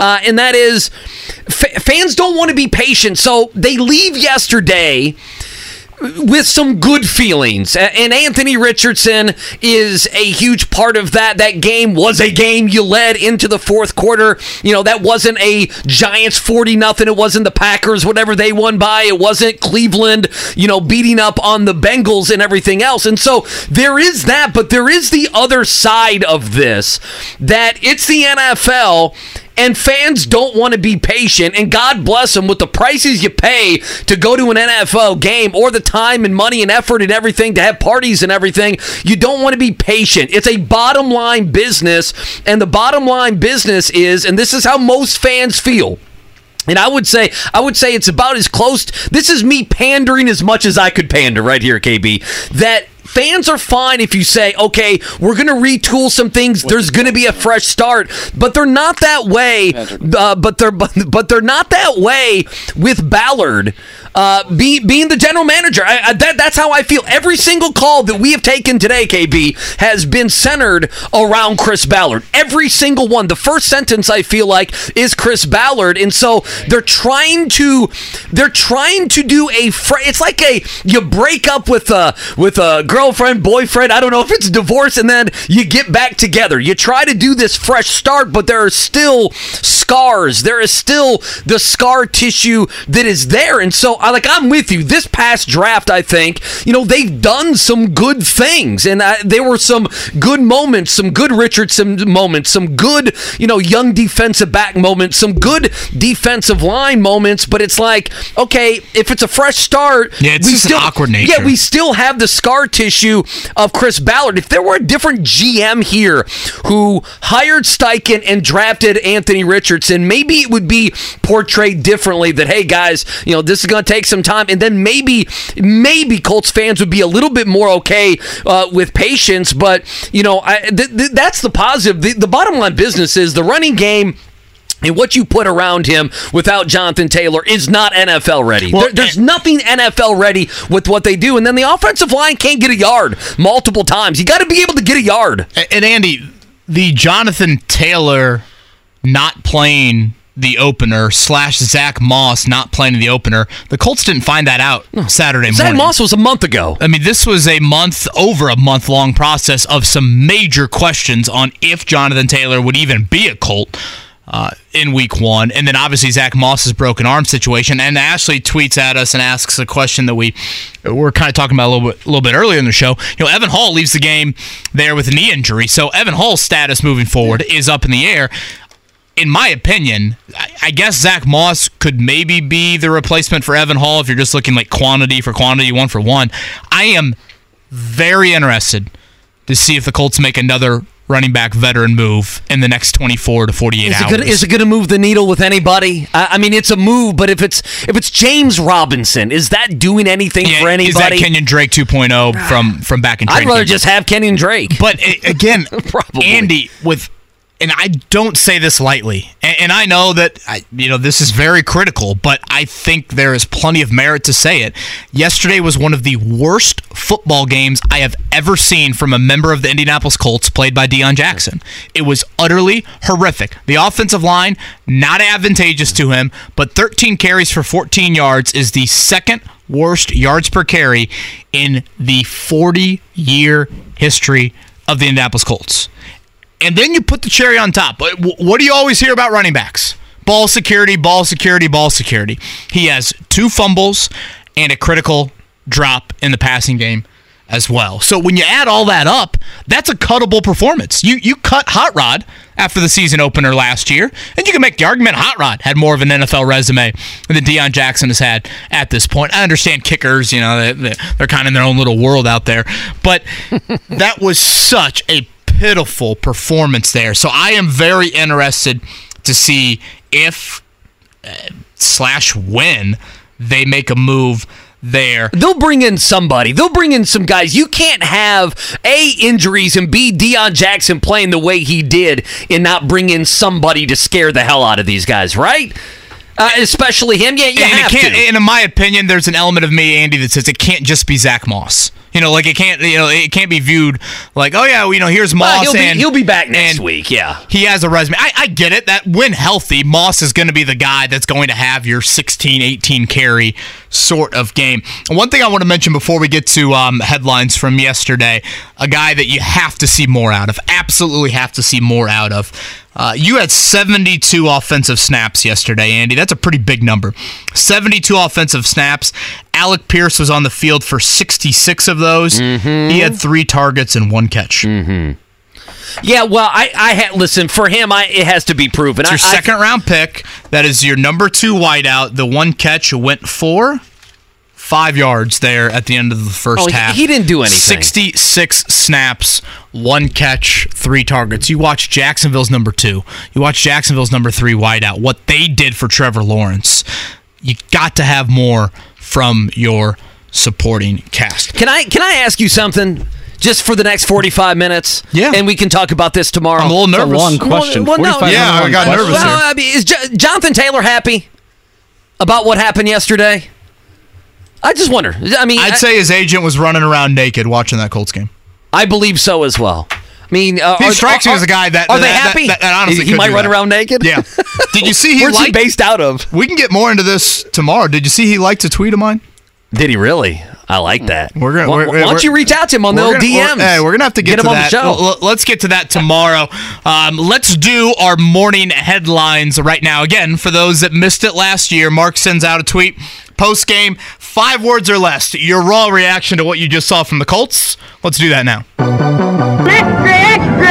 Read all about it. I can't read it. There's no words on it. I'm Ron Burgundy, and this is what's happening in your world tonight. Ripped from the headlines of the newspaper. We'll do it live. Post-game headlines. Thing sucks. That was Bill O'Reilly, wasn't it? Isn't that Bill O'Reilly? Yep. We'll do it live. Mark, outstanding there. Andy, typically we just kind of go around it and chime in with random ones. This from Austin Richardson promising, tank for Harrison. Inside Horseshoe Podcast. I miss you, Jonathan Taylor. Elvis King. This one made me laugh out loud. It's not exactly PC, but it made me laugh. Deion Jackson sucks big ass. That one made me laugh out loud. It's not exactly PC. That made me laugh. I really hope the kids are already in school. What an undersell! What an undersell for Mark Dykton. I love that. It's not exactly PC. I read that tweet HR department. That was Mark Dykton. It's a C on Mark. AJ Hazel says a loss that's tailor-made. That's well done. You know what? That's well done. That's the kind of thing we're looking for. Hunter Green says young rookie QB shows potential. Aaron with a positive, and I agree wholeheartedly. Zaire Franklin is a dog. I thought Franklin was outstanding yesterday. He was a player of the game for me. Right? This is a little bit of a tease to maybe the Jonathan Taylor liking from the agent of the tweet that I had. Garrett goes, long snapper can't win alone. They did sign him. In reference to Luke Rhodes being the highest paid long snapper in the NFL. Was it Saturday afternoon while you're Notre Dame Fighting Irish? Friday afternoon. As I was watching Friday? Ben Shelton, I was locked into Ben Shelton and Djokovic there. Someone says here, what was Taylor's asking price? Yeah. I think in all seriousness, I'd love to know. That is a very, and again, maybe more we can get to tomorrow, but I kind of hinted at it earlier in the show. 3 for $39. That's what I've always said. 3 years, $39 million. I'm not sure the Colts would do that. Well, could be wrong, but that's just me. Well, here we are then. Yeah, I don't know what to tell you. You guys have any others? Go ahead. I was going to say, Joel, offense was offensive, defense wins. Brandon said different game if JT plays, and then Larry Cowan says at least it was entertaining, which we couldn't say about a lot of Colts games last year. No, and I mean that might be my biggest takeaway just in general from yesterday is yes, not only was it more of an entertaining product, I actually thought the atmosphere was tremendous inside of Lucas Oil Stadium. I thought the crowd showed out. I know.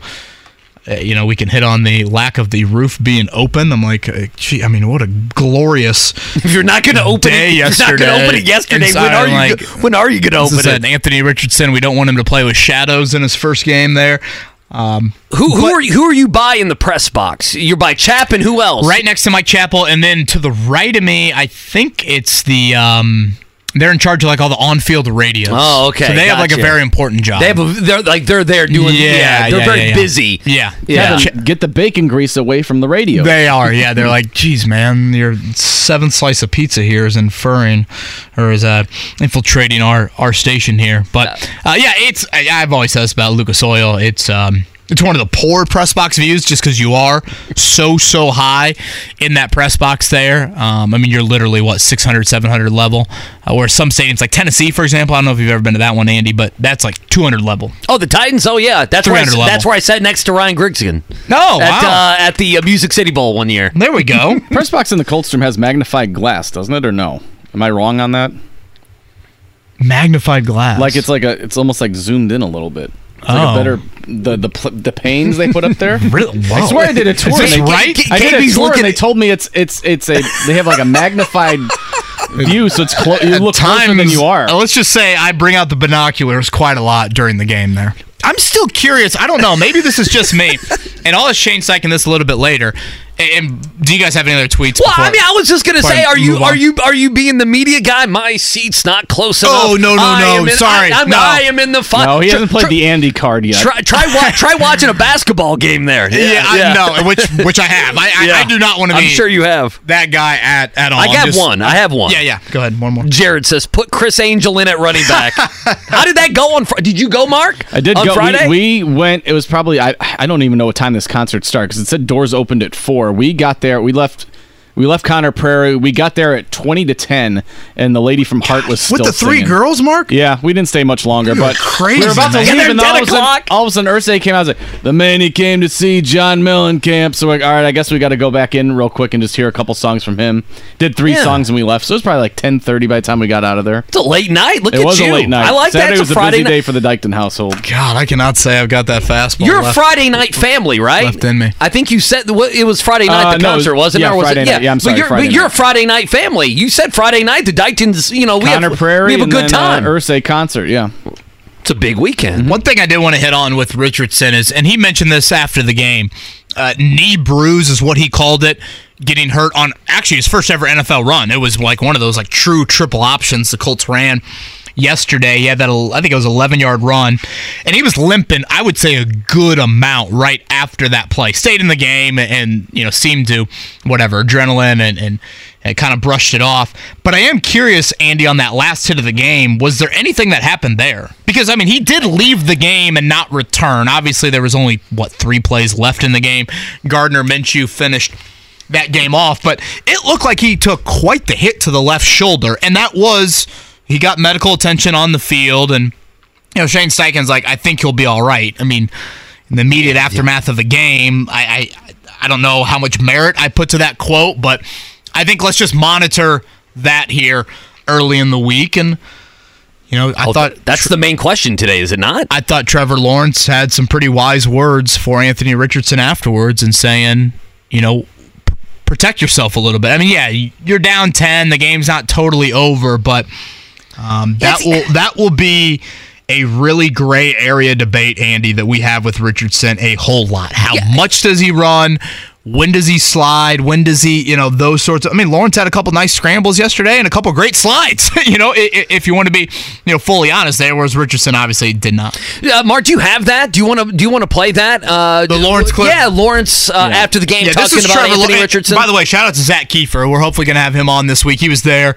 Obviously used to cover the Colts regularly, and he was writing on Richardson. But he asked Trevor Lawrence afterwards what the former number 1 overall pick said to Anthony Richardson post-game. Yeah, I thought he made some great plays. Obviously, it's being a rookie quarterback, it's a tough spot. There's a lot of learning you have to do, and it's just every week learning and getting better. And the only thing I told him after the game was great game. He made some unbelievable plays, but just try to protect yourself. The hits add up in this league, and they're a little different than in college. So I just told him to protect himself, and I'm excited to watch his career unfold. I think he's going to be a great player, and obviously we'll see him again later in the season, but that was my only message to him, really, just protect yourself. It's a long season, and I think he's going to be a great player. Yeah, and again, I thought that comment is such sound advice, and I know, again, it might sound like obvious stuff to say, but Andy, I have no qualms. There is little doubt about Anthony Richardson as a runner in this league. I think he will be an elite quarterback runner and a weapon for the Colts for a long time. What I do have questions about are him as a thrower in this league and him in moments like we just saw less than 24 hours ago. We saw him in big-time second half, one-possession moments, playing with the lead, playing down. How did he look? Like a 21-year-old rookie who has made 14 starts now since high school. It didn't go well, which is fine. It's game 1. But again, he needs to be on the field, Andy, just to experience all of those things. I know you can never pull out the full running ability of him and tell him, you can't run, Anthony. You must slide at all costs. Like, I get that's unrealistic. But it is so, so vital that he stays healthy for the rest of this season, gets as many reps as possible, so you don't have a Trey Lance experience. I would argue a big part of the Trey Lance stunting or the fact that he's on his second NFL team is because some injuries have kept him from playing. And in a way, Richardson and Trey Lance's lack of experience are similar. They both have not played a lot of football since high school. So that's just something that I feel like that we have to watch. No, it's going to be one of the main storylines, and it reared its ugly head in Game 1. Now, I thought it might be Game 3, it might be Game 4, in Game 3. He literally got hurt on his first ever NFL carry. Yeah, I mean, exactly. He was limping there. It is nice that Trevor Lawrence is saying those things, and he is right. I want to be clear. Trevor Lawrence is right. He is also in a totally different offense where he doesn't have to run the football.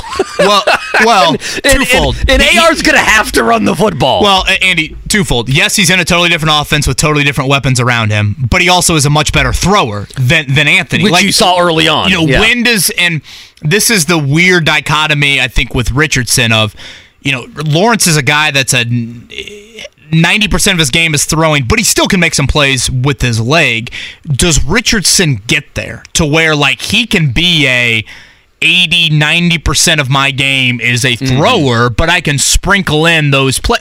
When you watch Patrick Mahomes, is Patrick Mahomes a nice runner? Yeah, but I mean, he really only does it when it's necessary and plays are breaking down. Lawrence on the first touchdown of the game, 7 seconds, the Colts can't create any pressure. He rolls out to his left, makes a play on the run there. That is the aspect of Richardson that I'm curious about if he will get to. As we typically do on Monday recap shows. No pop quiz today. Sorry, Scotty. We will do some... Is he still going to come in here and hang out with us, though? Are you breaking news to him that we don't have a pop quiz right now? I think I might have seen the middle finger from the fourth floor. Okay, I think I saw the email. From Scotty there. So apologies on that, and we will go with our GOATs of the week here upcoming. Before we get to that, what's the morning checkdown? The Morning Checkdown. On 93.5 and 107.5 The Fan. Yeah, I mean, just quickly, NFL tonight, Bills, Jets, that gets going. That will end week 1 of the NFL. Quickly, baseball. Reds now a game and a half back for that final wild card. San Francisco and Miami and Arizona all in front of them. The Reds dropping 2 of 3, KB. Your Redlegs, 2 of 3 to the Cardinals, who haven't been in 3 months. Oh. Not ideal, to say the least. A lot of wins the Reds need here to close out the season. Speaking of wins, Indiana, Purdue, they both got them this weekend. For the Boilers, they had to wait. Boy, that was a long rain delay. That was 4 or 5 hours. Notre Dame's rain delay, I think it was just a little over an hour, maybe 2 hours down in Raleigh. Notre Dame beats North Carolina State. Purdue beats Virginia Tech, shut out the Hokies in the second half. Indiana beats Indiana State on Friday night. Taven Jackson, pretty good in that game. I am assuming he gets the starting nod coming up this Saturday with Louisville. Have we seen an early line on that one? 10.5. Louisville favored by 10.5. That's a big number. Louisville's quarterback stinks. Jack Plummer, right? Former Boilermaker. Yeah, Brom's about to get bench him for the 3rd time in his career. Plummer's not very good, but Louisville has an alright defensive line, and they, their weapons are pretty good. Syracuse favored by 2.5 on the road against Purdue coming up. That's a good game. On Saturday. That's a good game. Should we ride with Indiana and Purdue both to cover that? I'm riding right now tentatively with Indiana, if I can even get it up to 11, and I might try to look at the over-under there and play the under if I believe in Tom Allen's defense. Last time Alabama and Clemson were both 1-1 2 weeks into the season? 1984. 1991. Mark, you got anything? 2002. just picking all the decades. Yes. I thought I saw it was 2003, but you know what? To be fully transparent, I probably should double check that. Matter. Is the Pac-12 still undefeated? Facts are optional. I know who's not undefeated, the SEC against other teams. Quickly, Mel Tucker suspended without pay there at Michigan State. That's a bad story. And then Team USA embarrassing themselves in the FIBA. I know you cared about that. I did. embarrassment. They lost to Canada as well for the bronze medal. I saw Canada their first medal in men's basketball since 1936. Good for them. There, you already have LeBron James saying he'll play in the Paris Olympics, Steph Curry, Kevin Durant. So be very curious to see who now commits for the Olympics and where Tyrese Halliburton kind of fits in. Because I do think Halliburton played well for Team USA, better than Jalen Brunson. Listen, I'm with you. He should be on the bench. So how that it might be good to get a Pacers person on this week, just to talk a little bit about that. We're about a month, probably less than a month from training camp starting. Daniel Tyson, the Germans, they get the silver medal as Serbia, without Nikola Jokic, wins the World Cup. A few other items of note. Scott Dixon wins the season finale for IndyCar. What was that, 3 of the final 4 races of the year, Scotty? That Scott Dixon took home. The Fever win their season finale. Is that a good thing or a bad thing? I don't really know, to be totally honest with you. And then in the U.S. Open, shout out to Carmel's Rajiv Ram, a doubles champion. Joe Salisbury, by the way. That was the name I was looking for. There you go. Earlier, I just assumed Salisbury steak. Him and Joe, Rajiv Ram and Joe Salisbury, 3 straight U.S. Open double titles. That has never been done before. I distinctly remember myself, Kevin Lockery, and I going to our neighborhood tennis courts and acting like we were Rajiv Ram back in the day when he was winning state titles at Carmel. So, hell of a career for him. I'm pretty sure. Scotty, do you know, did he win a gold medal with Venus Williams at the Olympics? Yes. They won some medal. Was it gold? I think in the Rio Olympics. You going to break the news to Scotty, who's in his all Buffalo Bills gear, that we're not doing the pop quiz on a Monday? I know, Scotty. Yeah. Were you walking up the steps, Scotty? Look at his face right now. I know. I'm afraid to look. You should be afraid to look. This was not. I'm the new guy. Silver. I'm the new guy, Scotty. It's silver medal. It's all these. It's all these veterans. I'm the new guy. Rio Olympics for Rajiv Ram, silver medal. Should we carve out a mini segment where KB talks about tennis players that lived in Carmel at one point in their life? I feel we have done that for 4 days in a row, have we not? I think the tennis talk will probably subside until the Australian Open. Is it the Farmers Open? That's a golf one, I know. What's the next one that they have on the ATP tour that you can follow? Can't say I know a whole lot. I did enjoy watching Ben Shelton against Djokovic. I know you did. Was some, you got me following. There was some electricity there for him. That was a fun story to follow. Shout out to the Witskin family for that. All right, on the other side, Scotty, apologies, no pop quiz. Let's do our goats of the week, good and bad. We will recap that on the other side here. It's a wake-up call with KB and Andy, touching on the season opener for the Colts yesterday. Thank you, Steve, for this. Hand raised, Andy Sweeney, for yours truly. What to happened? all the Germans out there. It was Germany. Daniel Tice took home the gold. They beat Serbia in the championship match yesterday. Of course, I say match. Nothing says like 2 European countries like calling a basketball game a match there. Is Daniel Tice the Pacers' backup center this year?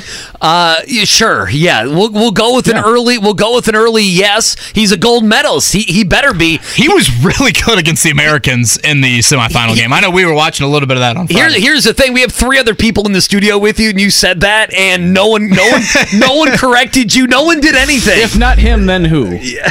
Well, Isaiah Jackson, Jalen Smith. Yeah, I don't know if those are Isaiah Jackson. Yeah, I don't know about that. Ringing endorsements on that end. All right, every Monday here in football season, we do our goats of the week. That can be all caps goat or bah. Mark Dykton, lead us off.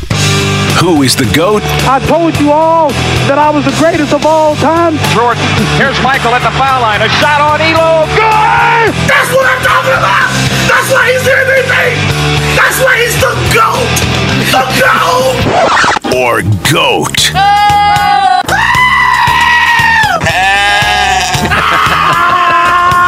This guy sucks. Of the week. All right, let's start with our all caps, our goats from the weekend. I'm going to give a shocking one here. I did not expect this result at all yesterday. Our Survivor League, we're already done. How about the Tampa Bay Buccaneers going to Minnesota with Baker Mayfield? You're done already, week 1? And winning, well, I'm in with my in-laws. Can you get a buyback? We took the Ravens with one team. We took the Vikings with the other. So yeah, the Tampa Bay Bucks, Todd Bowles, the fearless NFC South, they get it done 20-17. So shout out to Baker Mayfield and company. Chase McLaughlin with the 57-yard field goal, the eventual game winner. You know Todd Bowles loved winning that. Was it 17-16? 2017. Oh, 2017. That's a Todd Bowles game. That is. And Vrabel, in a one-score game with Dennis Allen. I mean, that was 16-15. Those four coaches had to love that. 16-15. That's football. We don't need to throw the ball all over the yard. Well, my good ones, hey, listen, might go to the week's Quinn Ewers at Texas. Ooh, okay. I mean, I like that. He balled out. On the road. Yeah, I mean, at Alabama, on passes 20-plus yards downfield, going into that Alabama game, he was 22% on those particular throws, 60% Saturday night, and that was the talk of college football with Sark in Texas and all the horns down and everything. You had Texas fans chanting SEC on the field in Tuscaloosa. So there's no way Arch Manning plays this year, right? No, no. He's going to sit this season. Is that how it's looking? Yeah, I mean, Ewers at 349-3. He had a rating of 166, a QBR of 90.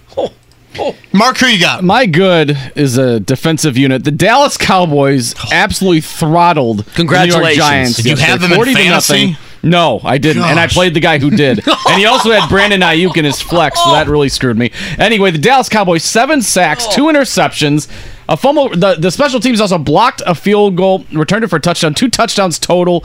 They absolutely decimated Daniel Jones and the Giants' offense and just depleted their fan base in one game. 40-0. My goodness. That was just a dominating performance. On your league, how many points was that good for? Do you have that in 37. front of you? Like if you went to bed and you led by 19, and let's say no one had a Monday Night Football guy playing tonight, okay? And you led by 19, you have to think, even while the Giants are driving in that first drive, KB, you have to think you're going to win, right? You're going to wake up, and if a good defensive performance is 15 points, you still got a little bit of a buffer. But as soon as they return the blocked field goal, then you're in trouble. Then it's nightmare night. Well, then you knew that you were in a little bit of trouble, and you wake up and they drop 40 points. They drop 40 points in fantasy, and you lose by 20. All right, Andy, your lowercase goat of the week. I have a feeling you might be playing off of that. Listen, I'm going to play off of that. No, listen, Pittsburgh to me was very disappointing, and I thought they were going to be a playoff team, and they were very disappointing. Cincinnati was disappointing, but I think they'll be fine. They'll regroup. But Pittsburgh would have been, to me, would have won this had the Giants not been. They were just so bad last night.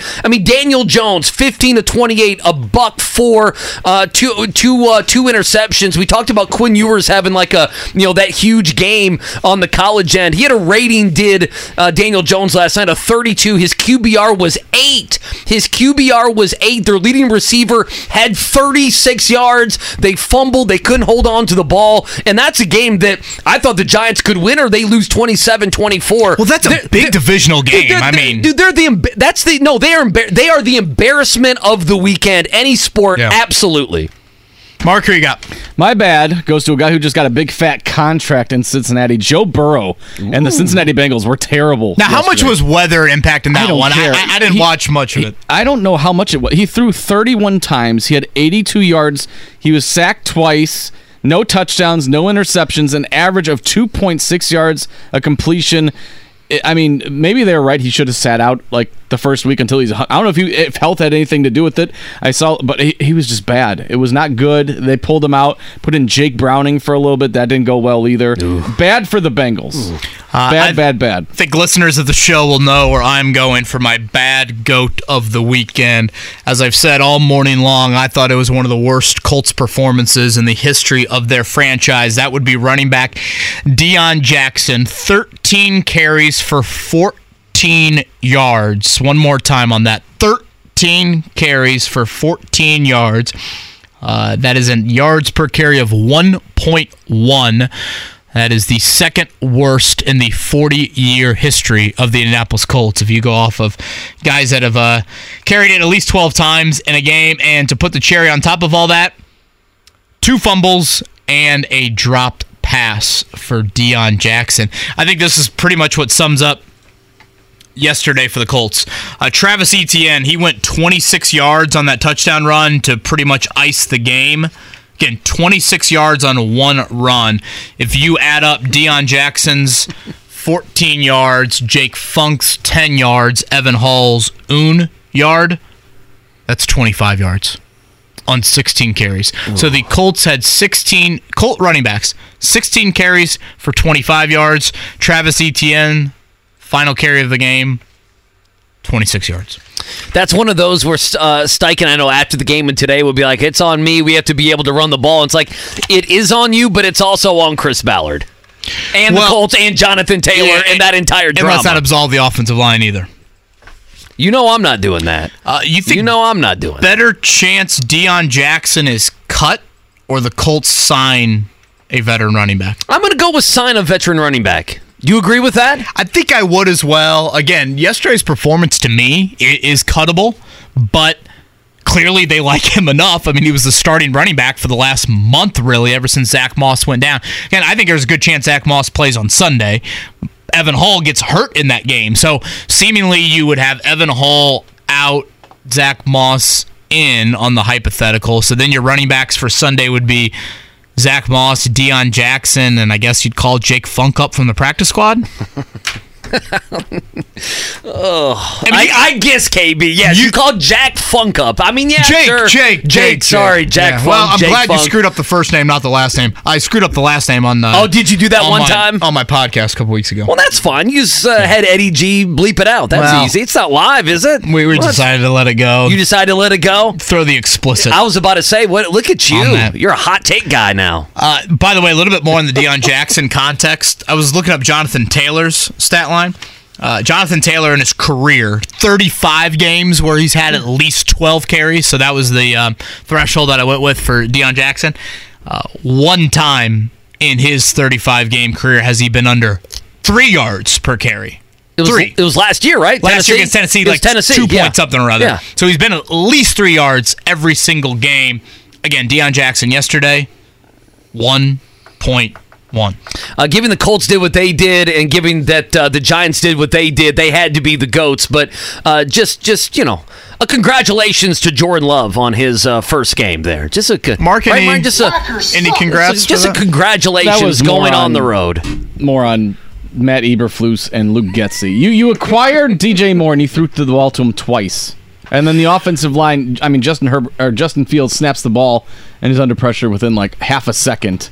Come on now.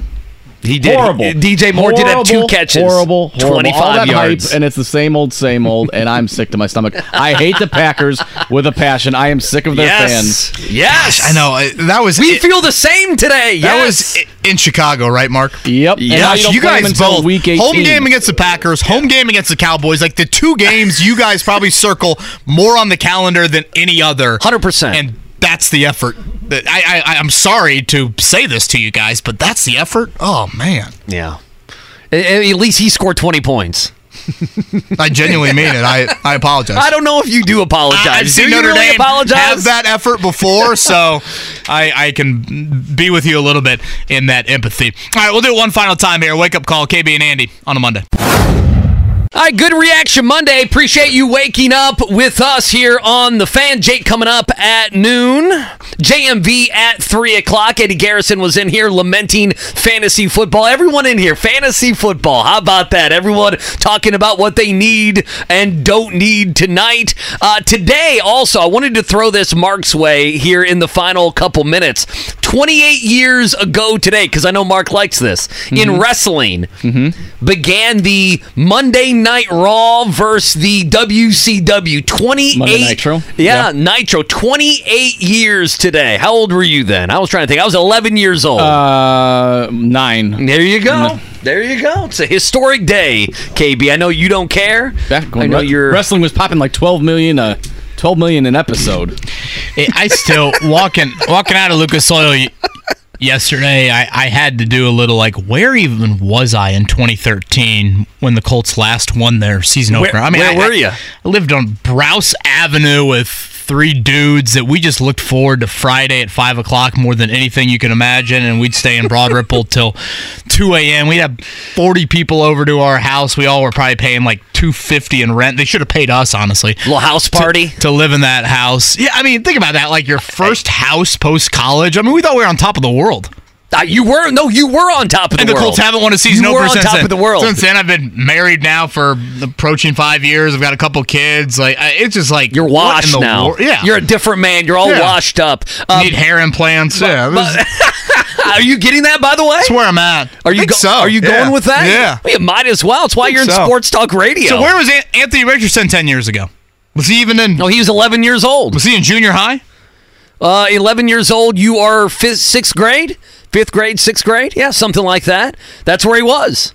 It's like now for the deep voice still. Now the storyline continues. I was also, you guys will like this, Jimmy Trana. I don't know if you know who that is. He follows the media and stuff, especially in New York. New York Sports Radio got a caller today that says the Giants need to cut Daniel Jones and trade for Sam Ehlinger.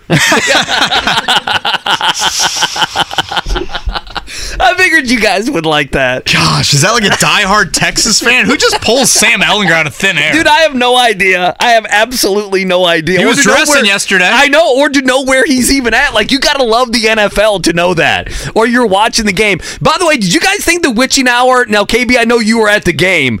Did you think, Mark, I don't know how you consume NFL, that the witching hour was kind of weak yesterday? It wasn't the great witching hour at 3:10 that we usually get. It was just, it was like a C+, C-. That's type of witching hour. I felt like the end of the 4 o'clock games were better. You had the Chargers, Dolphins, and then Patriots, Eagles had some moments there. Yeah, they got close for a little bit, yeah. Late as well. Obviously, the podcast will be filled with plenty of Colts recap chatter. Again, Shane Steichen going to meet the media here in a little bit, so we will recap that and continue to preview not only this week, obviously Colts traveling to Houston for the first road game, but I do think the Indiana-Louisville game is it's kind of a fun thing for downtown. Curious what the crowd will look like coming up on Saturday afternoon, and I am a little surprised to see Louisville favored by 10. Yeah, well, I might Uber down there. Why not go down there if you're an Indiana fan? I'm sure tickets aren't expensive. We can look that up, right? Go down there, drink some brews. It's a noon game. You're out by 3 o'clock. You got your entire day in front of you. Come on. Look at that. And you don't have a kid coming for another month or two. So I say I'm going to go down there and Uber and have a big day like I'm actually going to. I'll be unpacking just freshly boxes. Moved. Yeah, I'll be unpacking boxes for 13 straight hours. Yes, Andy just moved over the weekend. My body's killing me right now. Certainly some thoughts and prayers on that end of it. Appreciate everybody tuning in today. Obviously, on this September 11th, we certainly remember everybody that lost their lives back some 22 years ago and all the first responders on that just hellacious morning that our country went through. So certainly never forget anybody that was involved with that, lost their lives. And again, all of our first responders, New York City, D.C., Pennsylvania, all throughout the U.S. So everybody have a good Monday, and we'll talk to you tomorrow here.